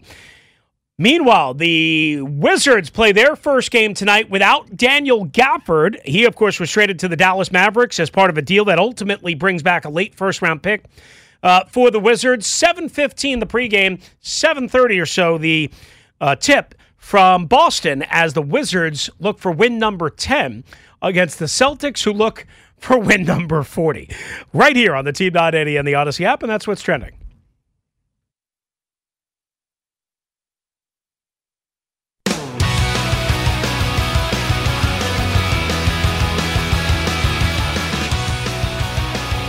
All right, guys, we're with you on the Team 980 and the Odyssey app as we approach Super Bowl 58. And, of course, part of Super Bowl week is doing great for the community. And in Las Vegas and in Henderson, where I used to live, where my son was born, Rebuilding Together is a national nonprofit organization dedicated to repairing the homes of people in need. And they've teamed up with Lowe's Home Improvement for the 29th annual kickoff to Rebuild event during Super Bowl weekend, which, of course, is straight ahead. Joining us now to discuss live from the Boys and Girls Club in Las Vegas is former NFL player and college football analyst Kirk Morison and the president and CEO of Rebuilding Together, Caroline Blakely. Good morning, everybody. How are you? Good morning. I appreciate you guys getting up early for us as we talk. It's very early Friday morning in Las Vegas, so I appreciate that. Tell us a little bit, I guess, Kirk, we'll start with you, about your involvement, why you chose to do such a great thing, Rebuilding Together. I mean, I know I've read about what Rebuilding Together has tried to do and has successfully done, but why was it important to you?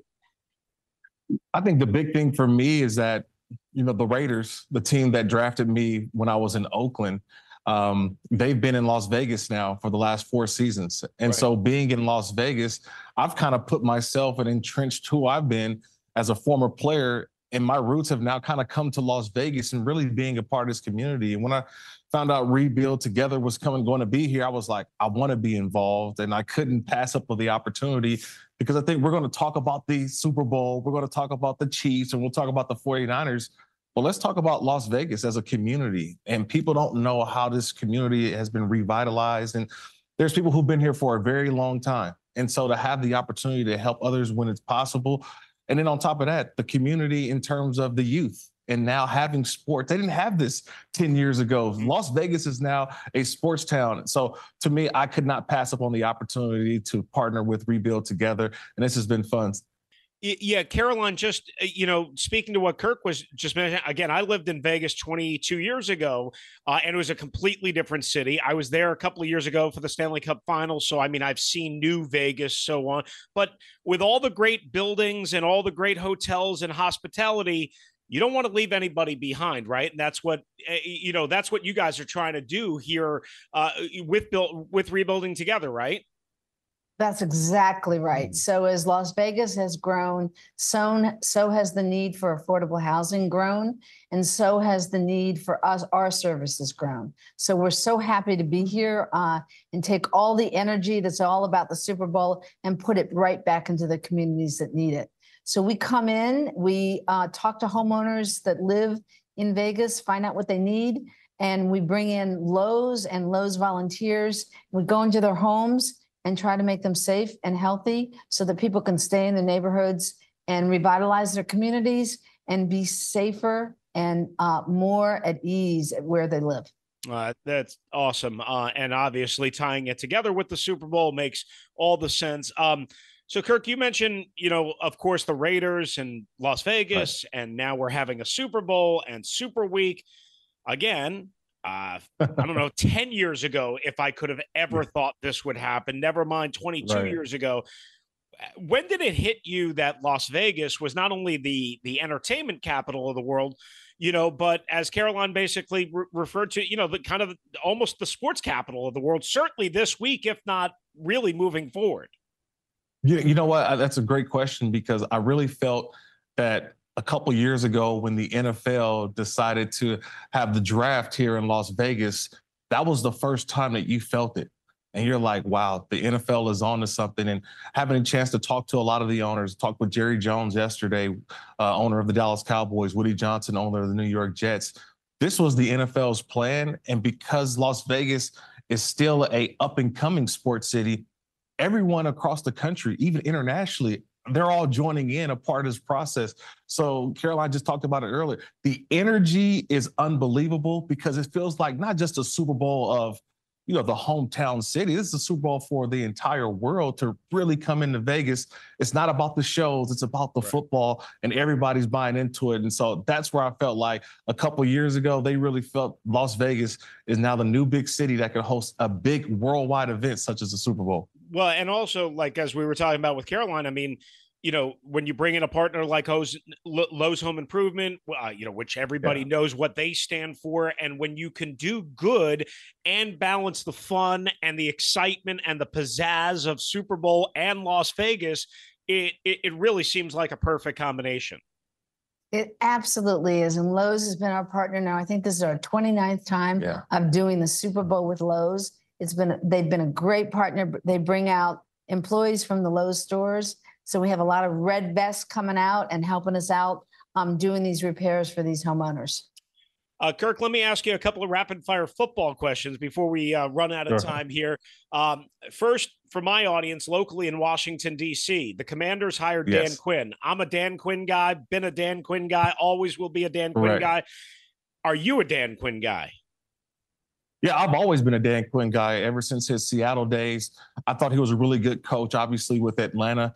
But I think we saw how it ended in Atlanta for him. And I always say the second time around, what are you going to get from a head coach? And I think you've got a motivated head coach who realizes how he wants to do things. His defensive scheme is really, I think, one of the best in the NFL. And he's brought along some guys. And you got a new offensive coordinator to go along with him in Cliff Kingsbury. So the days in Washington seem to be more exciting now as they go by.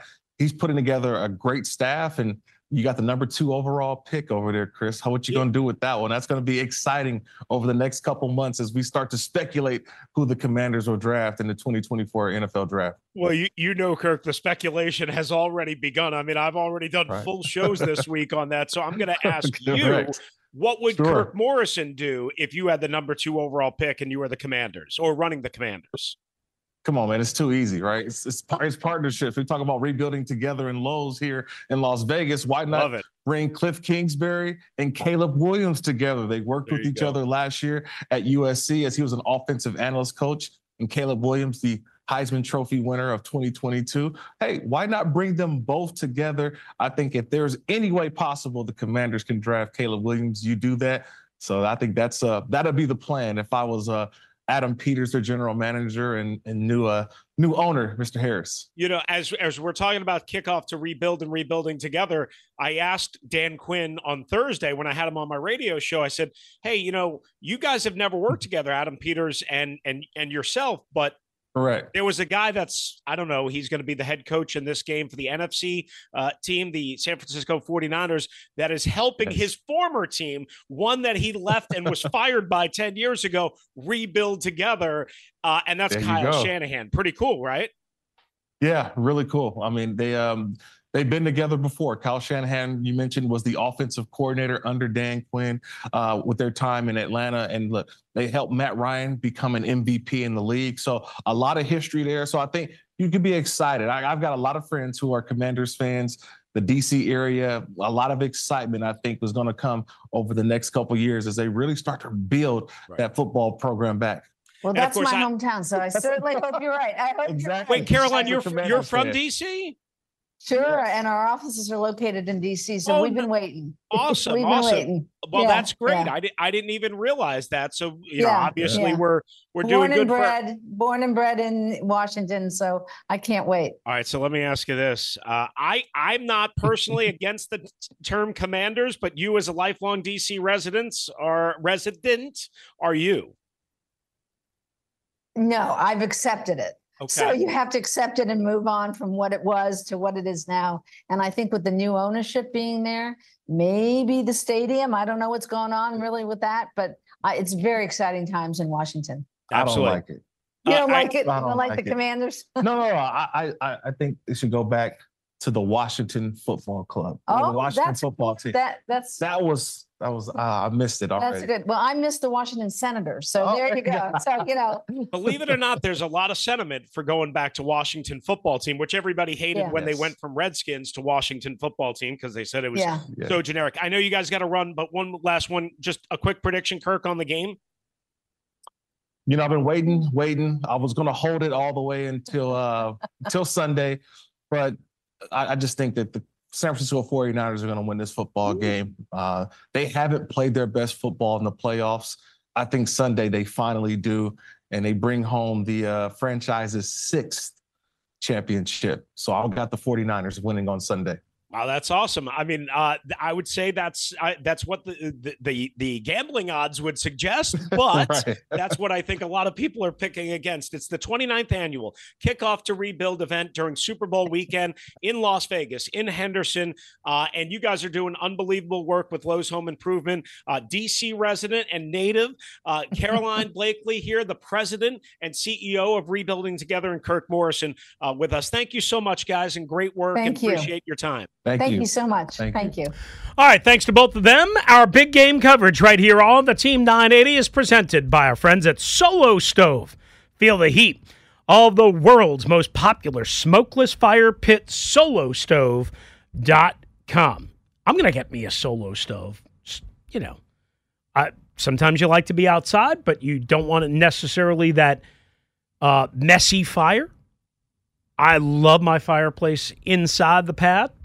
Keeps your toes nice and warm. Keeps everything nice and warm. Who doesn't like that? And a stiff cocktail, baby. Oh, man, do I need it. It's been a long football season, and it's down to one game. How about Dan Quinn, by the way? I went back and I listened to the interview. We have a minute here, right, Matt, before I have to hit the break? How about Dan Quinn loving Matt, the head coach of the Commanders, calls in and just fires off a Ric Flair woo. And then Dan Quinn's like, oh, Ric Flair woo, yeah. How about that? I love that. I mean, first-time callers. Who doesn't love the Nature Boy? And I said, well, Dan, you know, you are a first-time caller. You know, weird context, but you're a first-time caller. Gave him the double woo. I mean, that was awesome. That was great. If you missed it, go back and check out the Commanders head coach on with us yesterday afternoon. It's available for you via the podcast at theteam980.com. If you just go to the podcast section, Chris Russell, Maddie's got it all isolated and cut up for you and labeled nice and clean. Download it, listen to it, share it with a friend, and right at the very top, you hear Dan Quinn doing the woo. Well, he didn't actually do the woo. He just acknowledged that he knew all about it and Ric Flair and all that stuff.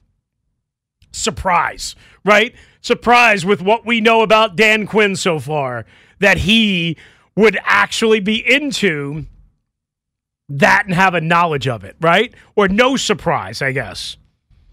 That was pretty cool.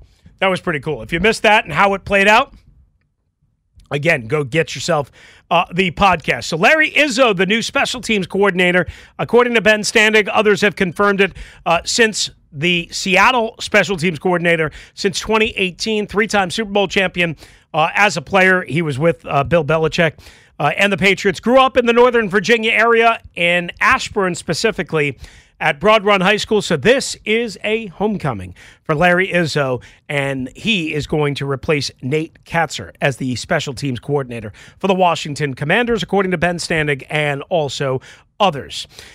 All right, we'll take a timeout. Dumb of the day. Usually we make fun of really dumb people. Today we're just going to make fun of a dumb general manager. I guess he qualifies as a really dumb person, but he's a dumb general manager in baseball. You'll see what we're talking about next on the Team 980 and the Odyssey app.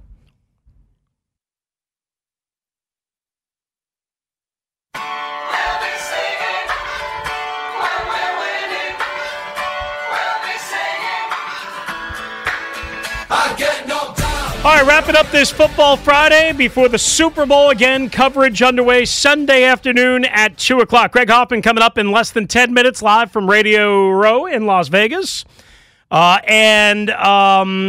Again, the game and the pregame coverage and every part of the coverage, 2 o'clock Sunday, right here on the Team 980 and the Odyssey app on this Football Friday on the Team 980, driven by your local Honda dealer. Experience power, performance, and ruggedness with Honda. See your local Honda dealer. Before we get to Dum Dum of the Day, the Nationals announcing their preseason spring training broadcast schedule. We here at the Team 980 have... Two games, I think it is, for you, along with 106.7 having many more. But we have two games specifically for you on March 13th at the Miami Marlins at 1:10 right here. Charlie and Dave on the Team 980. And as well, towards the end of spring training, March 18th at Houston, 6:05 at night. On the Team 980, of course, in West Palm Beach. I just wanted to pass that along. Speaking of baseball, that's how we wrap up a Football Friday, huh?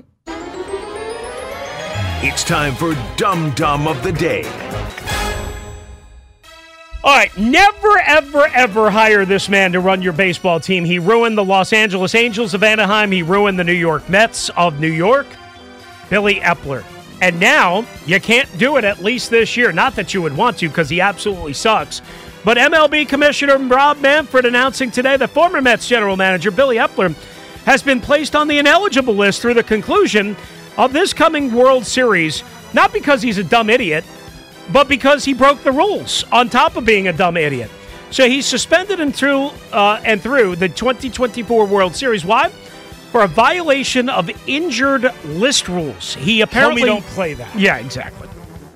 He apparently directed the following pattern of conduct in violation of MLB's rules: improper use of injured list placements, including the deliberate fabrication of injuries and the associated submission of documentation for the purposes of securing multiple improper injured list placements during the 2022 and 2023 season. Now, he was, again, let go by the Mets because he's stupid and because he's a terrible executive. Stupid might be strong. He's a terrible executive. He has no idea what he's doing. He's been given a king's ransom to run two baseball organizations, and he's run them both into the ground. He was actually resigned, but trust me, he was fired. Nobody wants him. David Stearns, the new Mets executive who comes over from the Brewers, very, very smart. Billy Eppler, not very smart. So anyway, he resigned under pressure from this investigation, and now he's suspended for the year. Never, ever, if Mike Rizzo ever leaves Washington, there's one name that you should never, ever, ever, ever, ever want to see on the candidate list, and that's Billy Eppler. And for that and many more reasons, you, sir, even on a Football Friday, get our special honor. Yes, this is what happens when you break the rules. The Mets used the injured list 28 times in 2023, just the 16th most. But, you know, there was all sorts of violations, and this is what happens when you break the rules. You say, well, you get suspended, or you get punished, or you get thrown in jail, or you get hit upside the head with a club, which is probably what they should do to Billy Eppler. All right, great week. Thanks to Gary Meyers. Of course, once a Giant, author, longtime NFL journalist, as well Tyler Fulgham from ESPN, ESPN Bet, as well. Thanks to Kirk Morison for joining us from the Super Bowl in Las Vegas. Again, if you missed our interview with Dan Quinn, please go check that out on the Odyssey app. Maddie's got it isolated for you and all chaptered up. And as well at the team980.com. Just go to the podcast section. Great week. Thanks to all of our guests, including Dan Quinn, Thomas Dimitrov, Jay Gruden, and much, much more. Thanks to all of you for listening live on the podcast, on the pod stream, whatever. Have a great weekend. Hoffman up next from Vegas. Go 49ers, but I'm picking the Chiefs. Adios. Why? Why? If you have T-Mobile 5G home internet, you might be hearing this Why? a lot. Why? Every time your internet slows down during the busiest hours. Why? Why? Because your network gives priority to cell phone users. Why? Good question. Why not switch to Cox Internet with 2 times faster download speeds than T-Mobile 5G home internet during peak hours? Okay. Stop the whys and visit cox.com/5G home for details. T-Mobile prioritizes certain T-Mobile phone users over home internet users during times of congestion. The national sales event is on at your Toyota dealer, making now the perfect time to get a great deal on a dependable new car. Like a legendary Camry, built for performance and available with all-wheel drive, you can count on your new Camry to get anywhere you need to go. And with available features like heated seats and a multimedia touchscreen, you can stay connected in comfort and style. Or check out an affordable and reliable Corolla with a trim for every lifestyle. From the hip and agile sedan to the sporty hatchback, there's a dependable Corolla built just for you. Plus, both Camrys and Corollas are available in hybrid models. So no matter your style, you can drive efficiently and affordably. And right now, your local Toyota dealer has more vehicles in stock and is making delivery on new vehicles almost every day. So visit your local Toyota dealer. And check out amazing national sales event deals on Camrys, Corollas, and more when you visit buyatoyota.com. Offers end April 1st. Toyota, let's go places. Hey, Rob Bradford here. I have set out on a mission with my good friends at FanDuel to prove what I have known for some time. Baseball isn't boring. So join the revolution. Subscribe and soak in Baseball Isn't Boring. Listen on your Odyssey app or wherever you get your podcasts. You'll be glad you did.